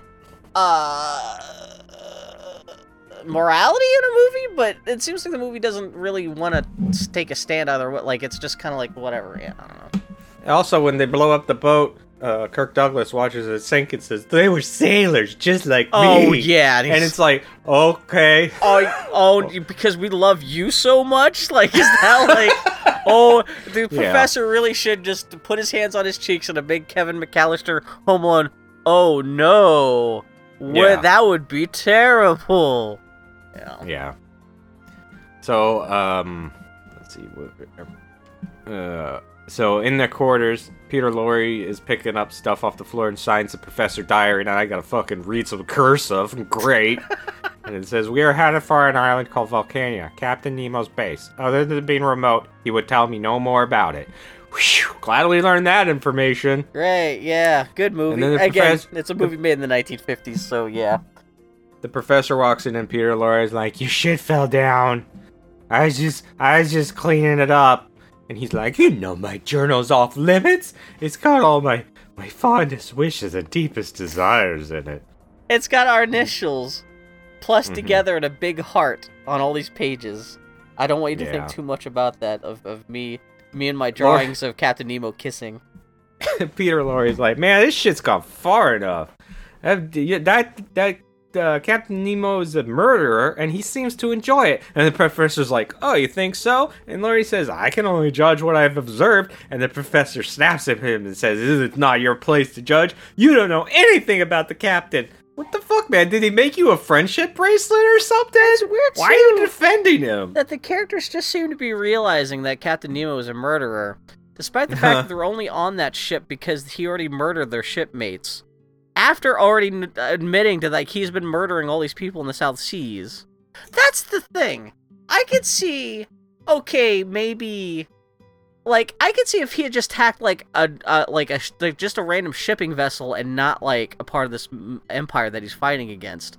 Like, it feels like, yeah, if Nemo had been crossing the threshold between military targets and civilian targets or something like that, like, that would make more sense as to why suddenly all of our main characters are suddenly like, oh no, Captain Nemo might not be a good guy, but like, it's now they suddenly realize that like Captain Nemo's been killing people, which yeah, of course, he's been killing people the whole fucking movie. Like, it's just so weird.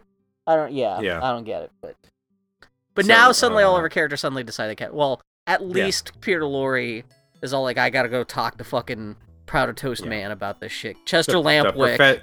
The professor's like, he already says he's got a use for me, and what's more important is the world has a use for him, and I must make him understand that, and when he does, he will judge himself far more harshly than you ever can.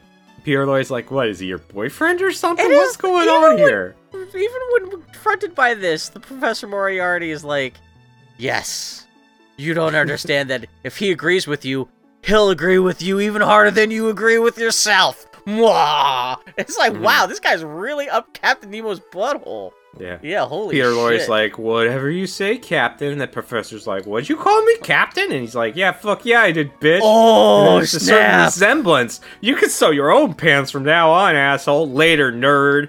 And he flashes a peace sign and leaves. Also, there's the thing of like a bunch of white people judging what seems to be a person of color for striking back against the white people who enslaved him. It's like a little like, yeah, come on, guys. Yeah. So he goes over and sees Mr. Lance, who's all topless with his pants hiked up as high as they can go. Looking spumco as shit, yeah. And he's about to jerk it to Pearl Necklace, and he's aggro right away, and he's like, what are you doing? Professor put you up to this? But he tells him the professor has been won over by Nemo, and he knows Kirk Douglas been feeling food and treasure, and he's glad he did, because they might need it. And Kirk Douglas is like, since when do I need you?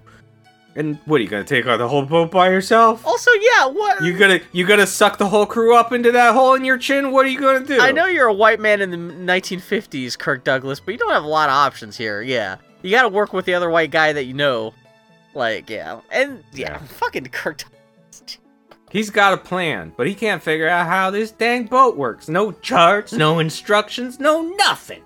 But Peter Lorre read the professor's journal and saw that they were heading for Vulcania. So now Kirk Douglas has to go take a look at the charts that he just said don't exist. So they're gonna go sneak out there and do that. They literally just go find the chart, especially because it's like, oh, that's the one piece of missing information I needed. And then suddenly, and it's just like, what?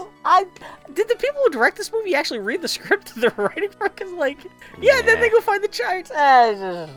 So they gotta go repair, because I guess they got damaged at some... Well, I guess between ramming the ship and... Yeah. Well, that's the thing. I was like, man, Captain Nemo, stop ramming ships and get some weapons. So it seems like every time he rams one of these ships, he ends up killing dudes and spends 3 years having to repair the ship.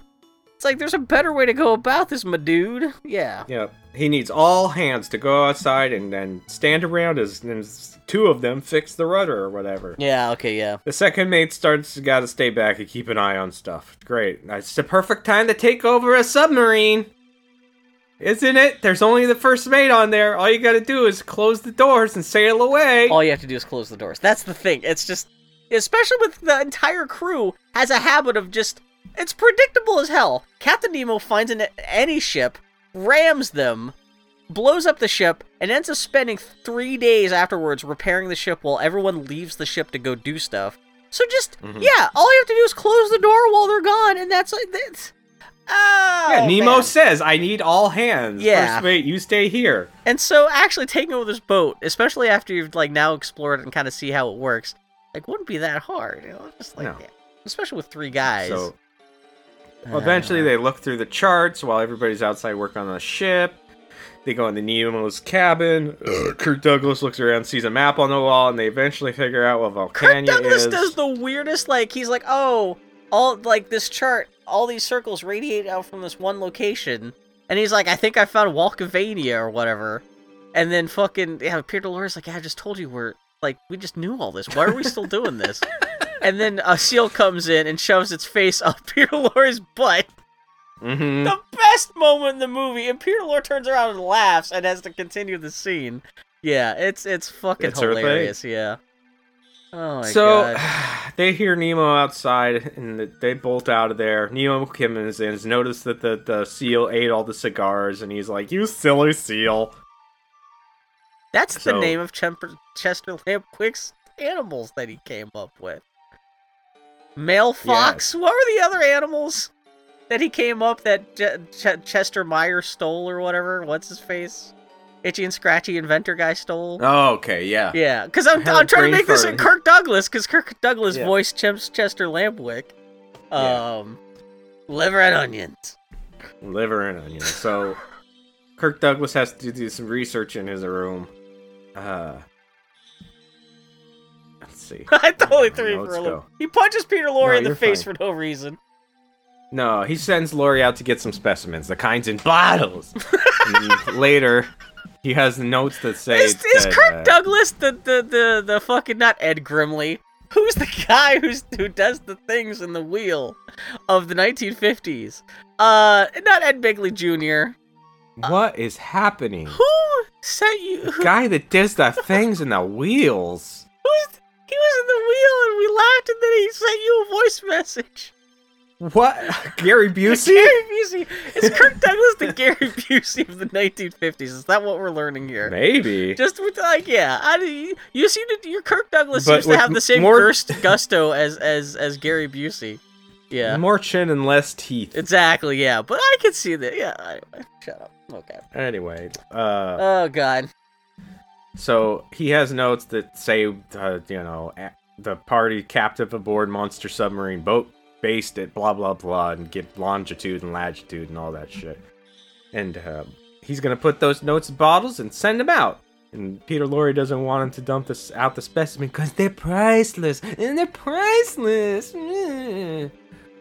Plus, messages in bottles went out with Robinson Crusoe. You forget it's the 19th century.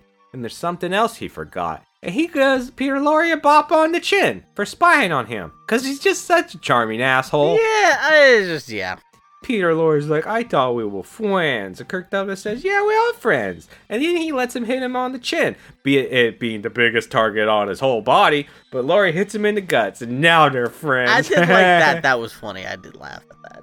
Kirk Douglas drinks some gross alcohol out of the bottle that the specimens were floating around in. Well, he drinks the alcohol. How desperate and I think there's man? A little bit of a joke because he drinks it, and then Peter Lorre's like, I think that was something else, and then like Kirk Douglas makes a face and sits down. The scene ends. Yeah, he drank one of the specimens, and then is that what it was? Yeah, okay. Yeah, complete with cartoonish swallowing sound. It's the most fucking I Love Lucy moment in the whole movie, where it's like, okay, yeah, I got it. Yeah. Later, the Nautilus is cruising along, and Kirk Douglas pops out from above and tosses bottles out with notes just willy-nilly, and nobody's paying attention to what this fool is doing anywhere on the boat ever. Again. Yeah, Captain Nemo, what are you doing, man? Jesus. Then later still, an alarm goes off. It's because the Nautilus won't turn no more. They crash into a reef. But no worries, when the high tide comes, they'll sail out of there and be fine. I like how the whole rest of the movie happens the way it does, just because the Nautilus stops working for no reason. Yeah. They're off the coast of New Guinea, and Nemo asks the professor, hey, you won't go ashore? And he says, no, last time I went ashore, it was a prelude to murder most foul. And Kirk Douglas is like, that fool must be crazy throwing away a chance like that. So they go up above, and he's like, coconuts, mangoes, and native girls hungry for attention. They are? Why would they be hungry for attention? You think what? Also, every time somebody in the 1950s mentions the word natives, my butthole puckers a little bit welcome, each time. Yeah, we're already starting. Peter Lorre asks if the natives would appreciate a shriveled Peter Lorre penis. It's been pickled. He turns out he was fucking one of the jars that fucking Kirk Douglas drank from. Oh my god! Yeah. So Mr. Lands and Why Peter do they Lorre not asked have the professor. If they actually, I guess if this movie had been written and directed by Rian Johnson, there would have been an extended sperm whale milking scene in this movie. But I was just you go ahead. I'm interrupting you. Peter Lorre's like, hey, I want to go ashore and place the professor gather specimens. There's no harm in asking. No harm at all. So they go ask, and Kirk Douglas is like, I got a strong back. I can row. Also, And Captain Nemo's- Nemo doesn't say anything about like Peter Lorre suddenly deciding like this is the first time in the whole movie he seemed to have given a shit about science, and now suddenly he's all like, yeah, I need to go make drawings of Donkey Kong on that island. I guess I don't know. Yeah. So he's like, all right, you can go, but you assholes stay on the beach, and the natives on there are cannibals. Uh-oh. And they eat liars with the same enthusiasm they eat honest men. Please, Disney, no. So they go to shore. Yeah. And Kirk Douglas immediately wanders away from the shoreline like a real dingus, since he thinks Nemo's just said the thing about cannibals to scare them. And Peter Lorre's like, good luck, and they split up. Good luck. Sorry, I meant to do that in the Star Fox voice. No, I Wow. actually, I don't know if it's because I just already assumed that, like, I can't even hear the words good luck without hearing good luck. Yeah. Yeah. So Kirk Douglas walks through the jungle whistling his tunes, and he finds some stagnant This is water, the and part is like, where- that looks like delicious stagnant water swimming with diseases. I'm gonna drink some of that. But before he can, he notices some skulls on sticks. Oh, no. This is the part of the movie where they actually went somewhere to film this, because this is like, they're on a white, it is fucking hilarious to see fat little Peter Lorre with his his pants hiked up all the way to his little Peter Lorre teats, like on this beautiful beach that looks, even by 1950s photography standards, just looks gorgeous. And then it's just a little dumpy Peter Lorre in the middle of it. I want a movie poster that's just a little dumpy Peter Lorre in this beautiful, like, tropical location. But yeah, it does look, I mean, it does add, like, production value to the movie. It really feels like an actual adventure. And then Peter Douglas decides to run into the set. Peter Douglas? Or Jerry Douglas? I don't know what the fuck, yeah. Drums start beating in the distance, and Mr. Land takes off running, and Lorre hears him too and starts to get back on the boat. He's like, fuck this noise. And Mr. Lands waits, wait for me, as he's getting chased by the natives. I almost kind of wonder if this didn't inspire the beginning of Raiders of the Lost Ark a little bit, because it's totally him being chased by the natives. Yeah. Yeah. He manages to get back on the little push boat, and the natives also have their boats and chase him into the water. They get back to the Nautilus and run inside. Nemo's pretty calm about the whole thing, and they're like, they're after us. And he's like, Naturally, since you invaded their privacy, they'll invade ours. and I guess the director was like, don't worry about faking the language, fellas. Just grunt a whole bunch. Yeah, we wouldn't want to confuse the dumb white 1950s audiences. Sorry, I'm actually watching it now. We're like, it is kind of tense as all these goofy tribal guys are coming down the stairwell, and like, of course, like Peter Lorre and Kirk Douglas are all like, what the fuck's gonna happen? Kirk Douglas has got a spear, he's gonna throw it back at the guys, and then suddenly fucking Captain Nemo flips a switch, and I guess he not only electrocutes the doorway, but the entire skin of the ship. And start zapping all the cannibals, and so they're like, "Oh, we gotta get out of here." Nemo says it's Just a mild jolt of zippity zaps, not deadly, but not very hospitable. Yeah. Speaking of hospitality, Mr. Lands has abused it for the last time. And he keeps disobeying Nemo and just being a real jerk ass in general, so they're to take him in charge. Why not just throw him off the boat to the cannibals right now? Yeah, fucking let him. And Kirk Douglas has the audacity to ask, now what's this all about? Really, my dude? Yeah, really? seriously, you're gonna start fucking getting all hoity-toity at motherfuckers now? Mm-hmm. Yeah. But a ship is in the distance. It's coming, and they're still stuck on the reef. So he tells the idiots to get below deck, because the shelling's gonna start soon. They throw Kirk Douglas in a room and tell him, he says, let me out of this glory hole. You and I have very different ideas of what a glory hole is, sir. I still see that pop up in non-sexual things, and I'm still like, either my understanding of what a glory hole is fucked up, or has since been corrupted since the 1950s, or something's here going. But yeah. So, yeah, but yeah, they're being attacked. If there's one thing a sailor hates, it's a glory hole. Yeah. So the warship starts Okay, shooting you know at what? Nautilus from its side cannons. Okay. Even though it's right in front of them. Heading straight... How's it hit? What? Well, some ships are equipped with, like, forward and rear-facing guns. Not many of them, but a couple. Yeah, but it's shooting from the side, but the Nautilus is in front of them. It's sailing towards them. Let's see. Glory hole dictionary. Oh, good times. Yeah, okay, a glory hole is a sexual slang for a slot in a wall, which a man inserts his penis for sexual stimulation by someone on the other side. Okay, so what did this... I don't know. According to Merriam-Webster's dictionary, a glory hole is a furnace for softening glass when it becomes stiff and offhand working and fire polishing glass. What? I don't... Yeah, okay. So I guess once along the time it meant something about... Okay. Yeah, I don't know. Yeah. So, the water comes rushing in because they get hit by the cannons. People run around closing Watertight's doors as Kirk Douglas, Peter Lorre, and the professor are all cut off from their respective parts of the ship. The engine gets busted. They aren't able to move, so they gotta fix the shaft and scoot to the edge of your seat because that's where you're gonna be for the next 10 minutes of hot repair action. I do like, because we saw Captain Nemo showing the drive shaft of the engine to the professor before, so yeah, at least you have some kind of context for what's happened, because a giant steel beam has come down on top of the drive shaft so the ship can't travel anymore, and so yeah, you see from the outside that it's just sinking to the bottom of the sea, and yeah, they're all fucked up. Mr. Lance manages to get out of his glory hole into another part of the ship, and they fix the engine, and now they're deeper underwater than man has ever been before. A whole 30 feet. They're attacked by a giant squid, which is like, a new friend, I'm gonna give it a hug. Which it does. But then they give it a zap. But in doing so, it busts their zapper gizmo. And it comes back for more hugs. And Nemo says, we'll have to fight it on the surface. I mean, why? What is this squishy squid going to do to your giant metal sub? Leave some suction marks on it? Yeah, it's unless you're worried about, like, I could see if they suggested, like, it was going to crush the ship like a tin can, but no. Even though the ship does seem to be weirdly fragile for a ship that just goes around ramming other ships, but yeah, so so fucking Nemo's like, oh, we all have to get topside so we get devoured in person by the squid.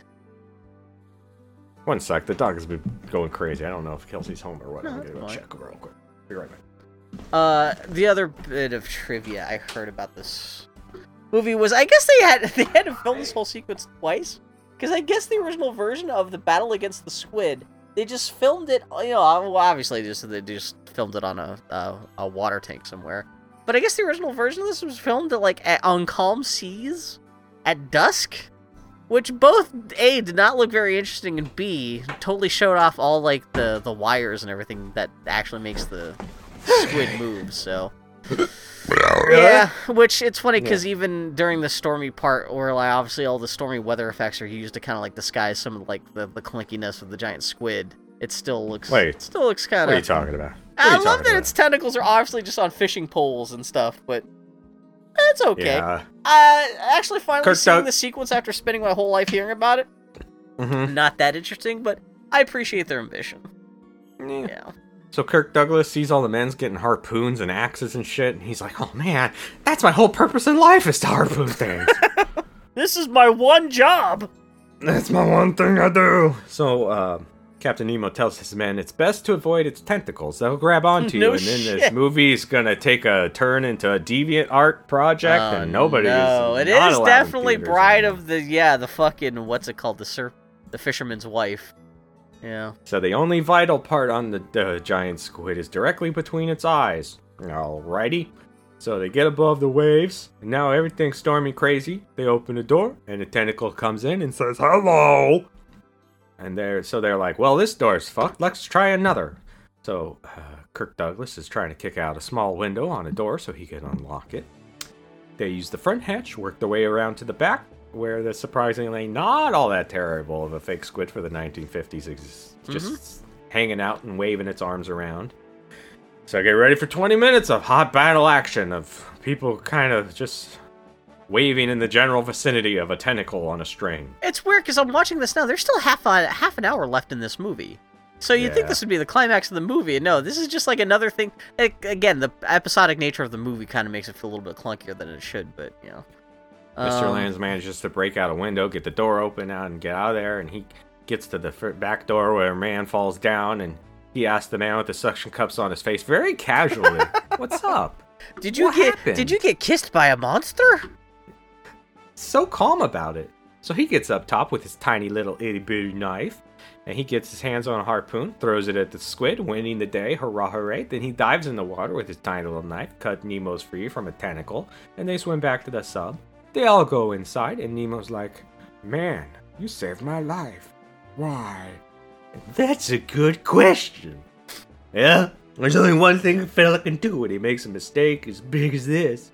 Get drunk." So a scene of Kirk Douglas hanging out with singing with the seal Esmeralda, feeding her fish as he drinks the grog. They laugh and hork together. It's so charming. Peter Lorre comes in and says, "Not so loud," but he's happy Kirk is out of jail. The professor's happy too. It's the first time Captain Nemo has shown any kind of gratitude ever. And then Kirk Douglas gets mad and says, "I don't want any of his gratitude," and smashes a bottle on the wall. Then he and the seal get under the covers and take a nap. There's some what an mood important swings. scene to exist. Yeah, I mostly just want to show up how well the trained the seal is, because pretty much, like they throw a Kirk Douglas throws a blanket on the ground, the seal rolls up in it, then he kind of does the same thing in his own bunk, and that's the end of that super mood swingy scene. Where Kirk Douglas not bothering to pick up all the broken glass from the bottle he just smashed against the wall. But yeah. So later, the professor goes and sees Nemo's, and because he's taking his journal, and he wants to know why he took his journal. And Nemo says, "I keep no journal and wanted to know the professor's take on the giant squid fight." He just didn't expect there to be so many entries about how dreamy the captain's eyes are and how, quote-unquote, he can really fill out a pair of sailor pants and, quote-unquote, he can plumb my depths any day. Surprising number of Titanic nudes of Captain Nemo sketched in this journal, yeah. Mr. Lands regrets saving Nemo's life as much as Nemo regrets saving his. Only difference is Nemo never would have tried. The professor says that would give Mr. Lands human dignity and Nemo no longer possesses. Okay. Then he tells Nemo that he knows he's too ashamed to be cool about Ned's gesture, because if he does, that would mean finding something good in humanity, and man, that would make you look like such a dweeb, and you'd hate to look like a dweeb. Yeah, so this whole scene is pretty much the professor negging Remo for being upset about things. Mm-hmm. Nemo should be like, "Motherfucker, you're upset because I'm just not gonna let this roll off my skin because you're a white guy who's never had to worry about anything." But like, yeah, fuck you. You should be like, "What, are you gonna shame me for being upset about like my life getting fucked up by these assholes? I built this." Yeah. Anyway, we've already gone over. They this, say words about goodness and shit. This is the big philosophical closest thing to a debate that happens in this film. Nemo is looking for perfection, and he will never find it. But he has already in this world under the sea. Damn, it's so fucking cool. What with the fishes and the squid? Maybe not so much the squids, but the fishes. We occasionally stop by the Krusty Burger on an oil derrick for snacks, but the sea is super cool. You never have to go back to land. Yeah. And so Nemo, let's see, where'd I go? It's weird how the movie tries to paint Captain Nemo as being kind of almost like this Captain Ahab obsessive. But no, he's so sympathetic. He says that the world was good, he'd share his knowledge, but hot technology, he can't share it. It's too hot. The world isn't good enough. And the professor's like, if it was good so Nemo says if the world was good enough, he'd share it. And the professor says, "You mean that? You want to share your stuff?" And Nemo says, "Yeah, I want to use you as an emissary, but I don't know anymore." And he asks the professor if he really believes people would lay down their arms and abolish their slave camps. And the professor says, "Yeah, I think I could persuade them. Let me try." Damn, for being so smart, Professor, you sure are a dumbass. That's the thing, and like this is supposed to be the philosophical debate. The professor does nothing to blow any holes in Captain Nemo's thing, other than just pointing out how obsessive he's becoming. But then the professor just comes across as a naive fucking. If anything, I know this is like the whole point of the scene is supposed to make it look like, oh, Captain Nemo is obsessive, and he's crazy, but it just makes the fucking professor look naive as shit. And again, it's hard to tell if that's a bug or a feature. You know, if I presented them with this technology, I'm pretty sure people would stop fighting. Yeah. Sure. And then Professor Moriarty says, "You have to excuse me. The Bioshock people are coming over to check things out." And then he leaves. Mm-hmm. So, they're nearing Vulcania, and Nemo wants the professor to see their technology. The technology that could lift mankind from the depths of hell into heaven or destroy it. But suddenly the ship stops, and the first mate comes in to say they've reached the island, but there's a bunch of warships there. They got no flags, which makes it easy to say, wasn't us who was being naughty. And Nemo was like, see, I told you, nerd. And then he goes, looks out. Nerd. Army men are climbing the mountain, and they're obviously wearing, like, British men World War I gear, I think. Well, it cuts to stock Obviously, footage, too, so God knows that's probably some kind of African adventure movie with, like, British soldiers as the heroes or something like that, Yeah, and they don't want them to find their stuff, so they gotta get there first and destroy everything. So they dive underwater, go through some caves, come out in the lagoon. Nemo and some dudes go ashore while the professor tells Peter Lorre and Kirk Douglas the island is surrounded by warships. And they go up and look out and see a bunch of dudes coming over the top of the lagoon, and they start shooting right away like a real bunch of assholes, just at everyone and everything. So Mr. Land takes off his shirt and says, one last bit of niceness for the ladies. And he says, I'm gonna let them know we're here. And he yells, don't shoot, we're friends. We're the ones that threw the bottles.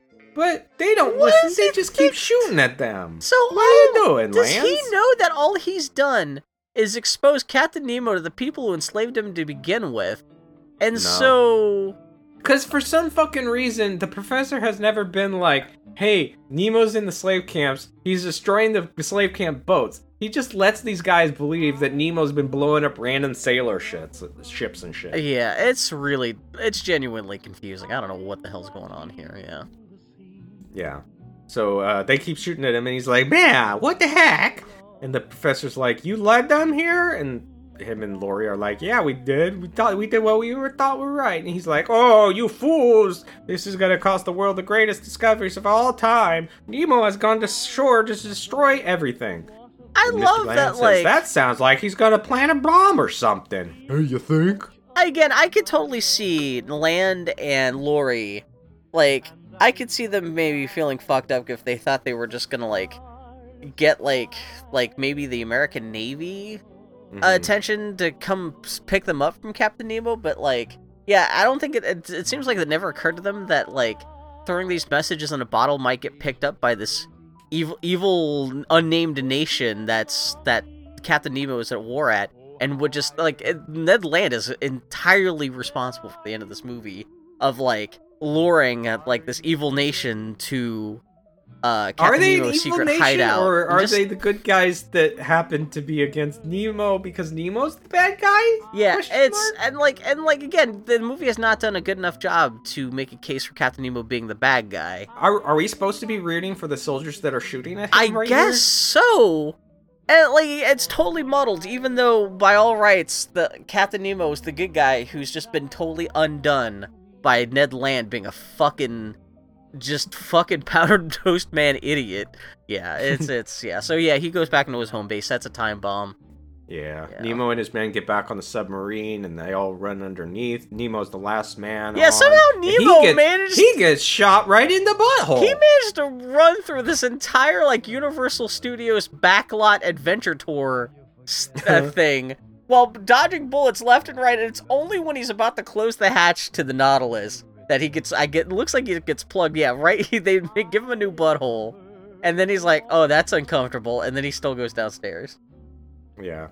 So, he goes to the helm and tells them to start giving the diving orders, which they do, and he starts steering the ship, just crashing into rocks and shit. You probably shouldn't be steering, Nemo. They've given me a new butthole.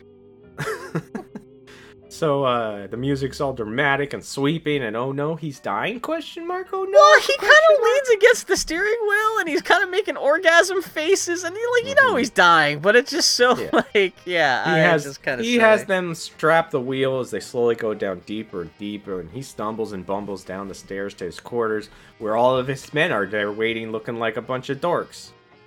Nemo says, I'm dying, and I'm taking all these dorks with me. Because he's an asshole. Yeah. And the first mate's like, we're with you, Nemo. Yeah.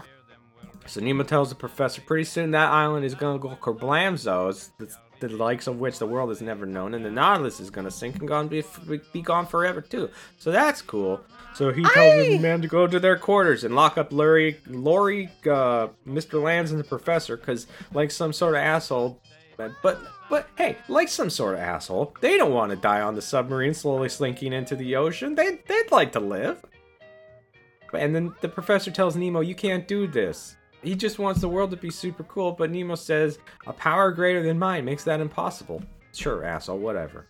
Now he suddenly gets biased, Then he says, but there is hope for the future. When the world is ready for a new and better life, all this will someday come to pass in God's good time. So whatever the fuck that means... It's just... Professor gets locked. Yeah. Yeah. I'm surprised he says I should not have tampered on God's domain. Yeah. Yeah. The professor gets locked in his room, but Mr. Land says not to give up because they aren't some part of some sort of suicide pact, so the first mate just slaps him in the face and puts him in the cabin. But he just beats up that guy who was putting him there, punches the first mate, and takes the control of the ship and turns it so it's going up instead of down. And then him and the first mate have a scuffle in what might be one of the most lopsided fights in cinematic history. Yeah, we're supposed to believe this old balding man is somehow able to go toe-to-toe for multiple minutes with a 1950s in-shape man. Also, the man that the entire story keeps on bending over backwards to, like, make look super cool and shit like that. Yeah. Mm-hmm. So, eventually, he manages to beat up the first mate. He unlocks the professor and Peter Lorre and tells them he's taking over the ship and they're getting out of there.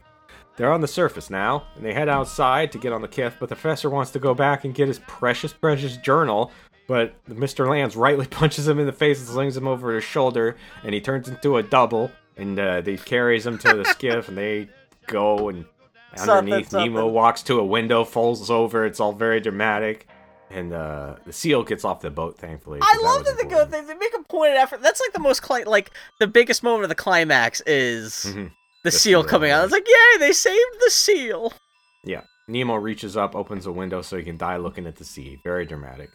They row away from the Nautilus, and the island goes kabloom. It explodes everywhere, and just huge explosion. It's weird because it doesn't affect them at all. They're calmly watching it.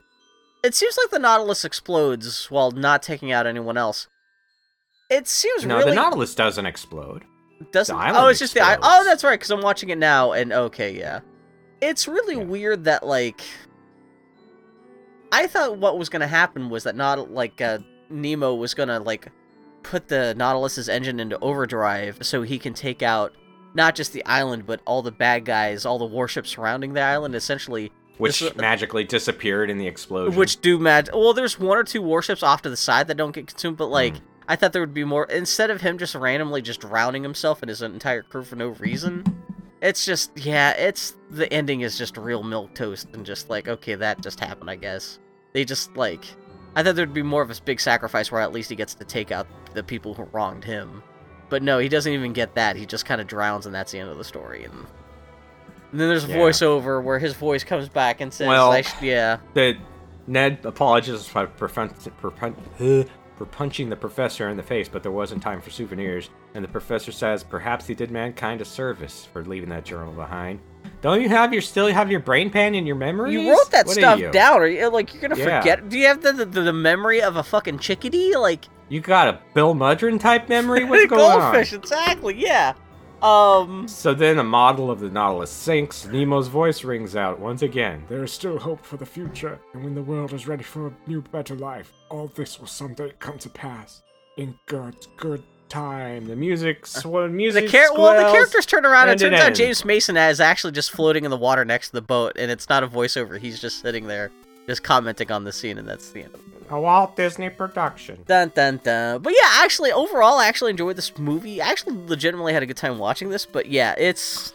And trying to figure out, like, how you're supposed to feel about what's going on in the movie is completely confounding. And the movie can't get it out of its own 1950s white dude way of just, like... Yeah. Yeah. It's fine. Yeah. Better than I was expecting it to be. For the movie that I thought was gonna force us into deciding that we're gonna skip all future live action movies, I don't think it quite did that. So I'm trying to actually. Let's see. Of course it can't.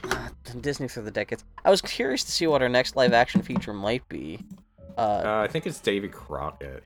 Which that could be the thing that makes us start. Well, David, it's a compilation of the show, so we'll probably do one and say no thanks. See what's happened, yeah. But yeah, we'll decide because I don't know by the time this episode airs if we've already aired the last. No, we've already the last episode of Shorts has already gone live. So yeah, from now on it's gonna be nothing but features. So yeah, okay. And I believe this will be coming out after April, so we're like a month away from this ever coming out. Oh, I forgot about that because we've got a little bit of a buffer. So awful. Yeah. So you might be hearing this like a month and a half after we record this. Yeah, as we're recording this now, it's what the summer solstice just happened and blah, March blah, blah. And also, I'm still talking about doing opening report from Disneyland and Man from Space. So yeah, we'll see. Maybe we'll do that. So we'll have to do that stuff. But yeah, so that's. Yeah, and I hate to say it again. I was afraid it was going to be in black and white, but the fact that it was in color actually helped quite a bit. And they actually put some production value into this movie, but yeah. So. Oh, Kirk Douglas, you fucking weirdo.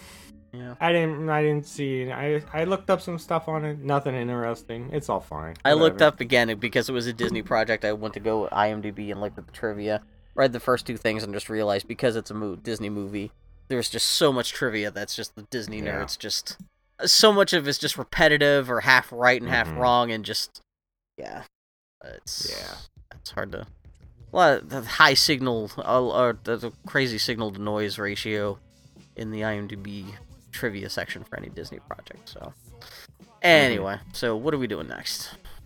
Anyway, well, I don't know. It's your pick. Oh shit, that's my shit. And it's like a month away, so there's no way in hell you know. No, don't we have? Actually, no. Because this is going to be after April. No, this episode may go live after April. Oh shit, this could... Okay, so this coming up is we're going to put out Peter Pan on the 24th. Then the 31st is whatever your next project is. That's what I'm saying. So whatever I announce now... So this is actually whatever I announce now, people have listened a month ago, too. So. Oh yeah, for the next Yeah, because like what we're if you want to do that. Well, I guess we have to, unless you want to put out this Disney Plus thing this week as opposed to Peter Pan. But yeah, I guess you've already heard us talk about a month ago, but we are gonna talk about A Knight's Tale. Oh, okay. Yeah, because Paul Bettany... I'm worried because doesn't your housemate who loves Victor Victoria also say that they love it? Yeah. Okay. But yeah, they're chomping at the bit. Yeah, to tell me about it. Oh my god. Yeah, we don't. When it comes to entertainment and what we like and what's good or not, we don't see it. At least I got a month. At least I got a month to watch it. Oh no, I don't. It's no, because we're recording. Yeah, we got that. We're recording that next week. Yeah. Okay. It's this episode that's gonna sit in a drawer for a month, but. Yeah. Oh god. So yeah, hopefully we liked It's a Knight's Tale, but yeah. Hopefully. Yeah. It is 2 hours and 10 minutes long, which again I thought was really long, but. Which is a long time for like a that's what I'm like. Piece for teenagers something. In the early 2000s or whatever. I watched the first 20 minutes of it last night. It didn't seem that bad. Can't be worse than Excalibur, I guess. Yeah, true. Exactly. We have watched, unless something really goes wrong with The Knight's Tale, we have watched worse shit than it. We've watched Victor Victoria. It can't be worse than Victor Victoria. Holy shit. So, yeah, we'll see what happens. All right. Now we just have to decide what we're doing for Awful April. That's the bigger deal. But again, everyone will have already heard it by the time they're listening to this episode. So he's muttering on Twitter. I'm the Grumpy Turtle on Twitter. Tardy Podcast on Twitter. TardyPodcast.com. Shares around, like all that stuff. Whatever. It's almost all free for people love Schadenfreude, so they're gonna enjoy us watching bad movies or whatever. Hopefully, yeah. We'll see what happens. We're just gonna watch Tomorrowland 4 times in a row. I got nothing else. We're gonna go down under the sea and look at the fishes swimming by.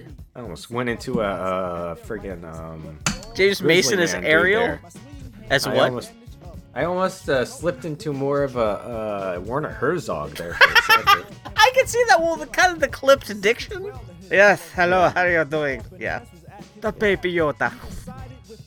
The baby Yoda is very cute. You must protect him at all costs. Actually, I wouldn't mind seeing a movie with James Mason and Werner Herzog just cruising the countryside.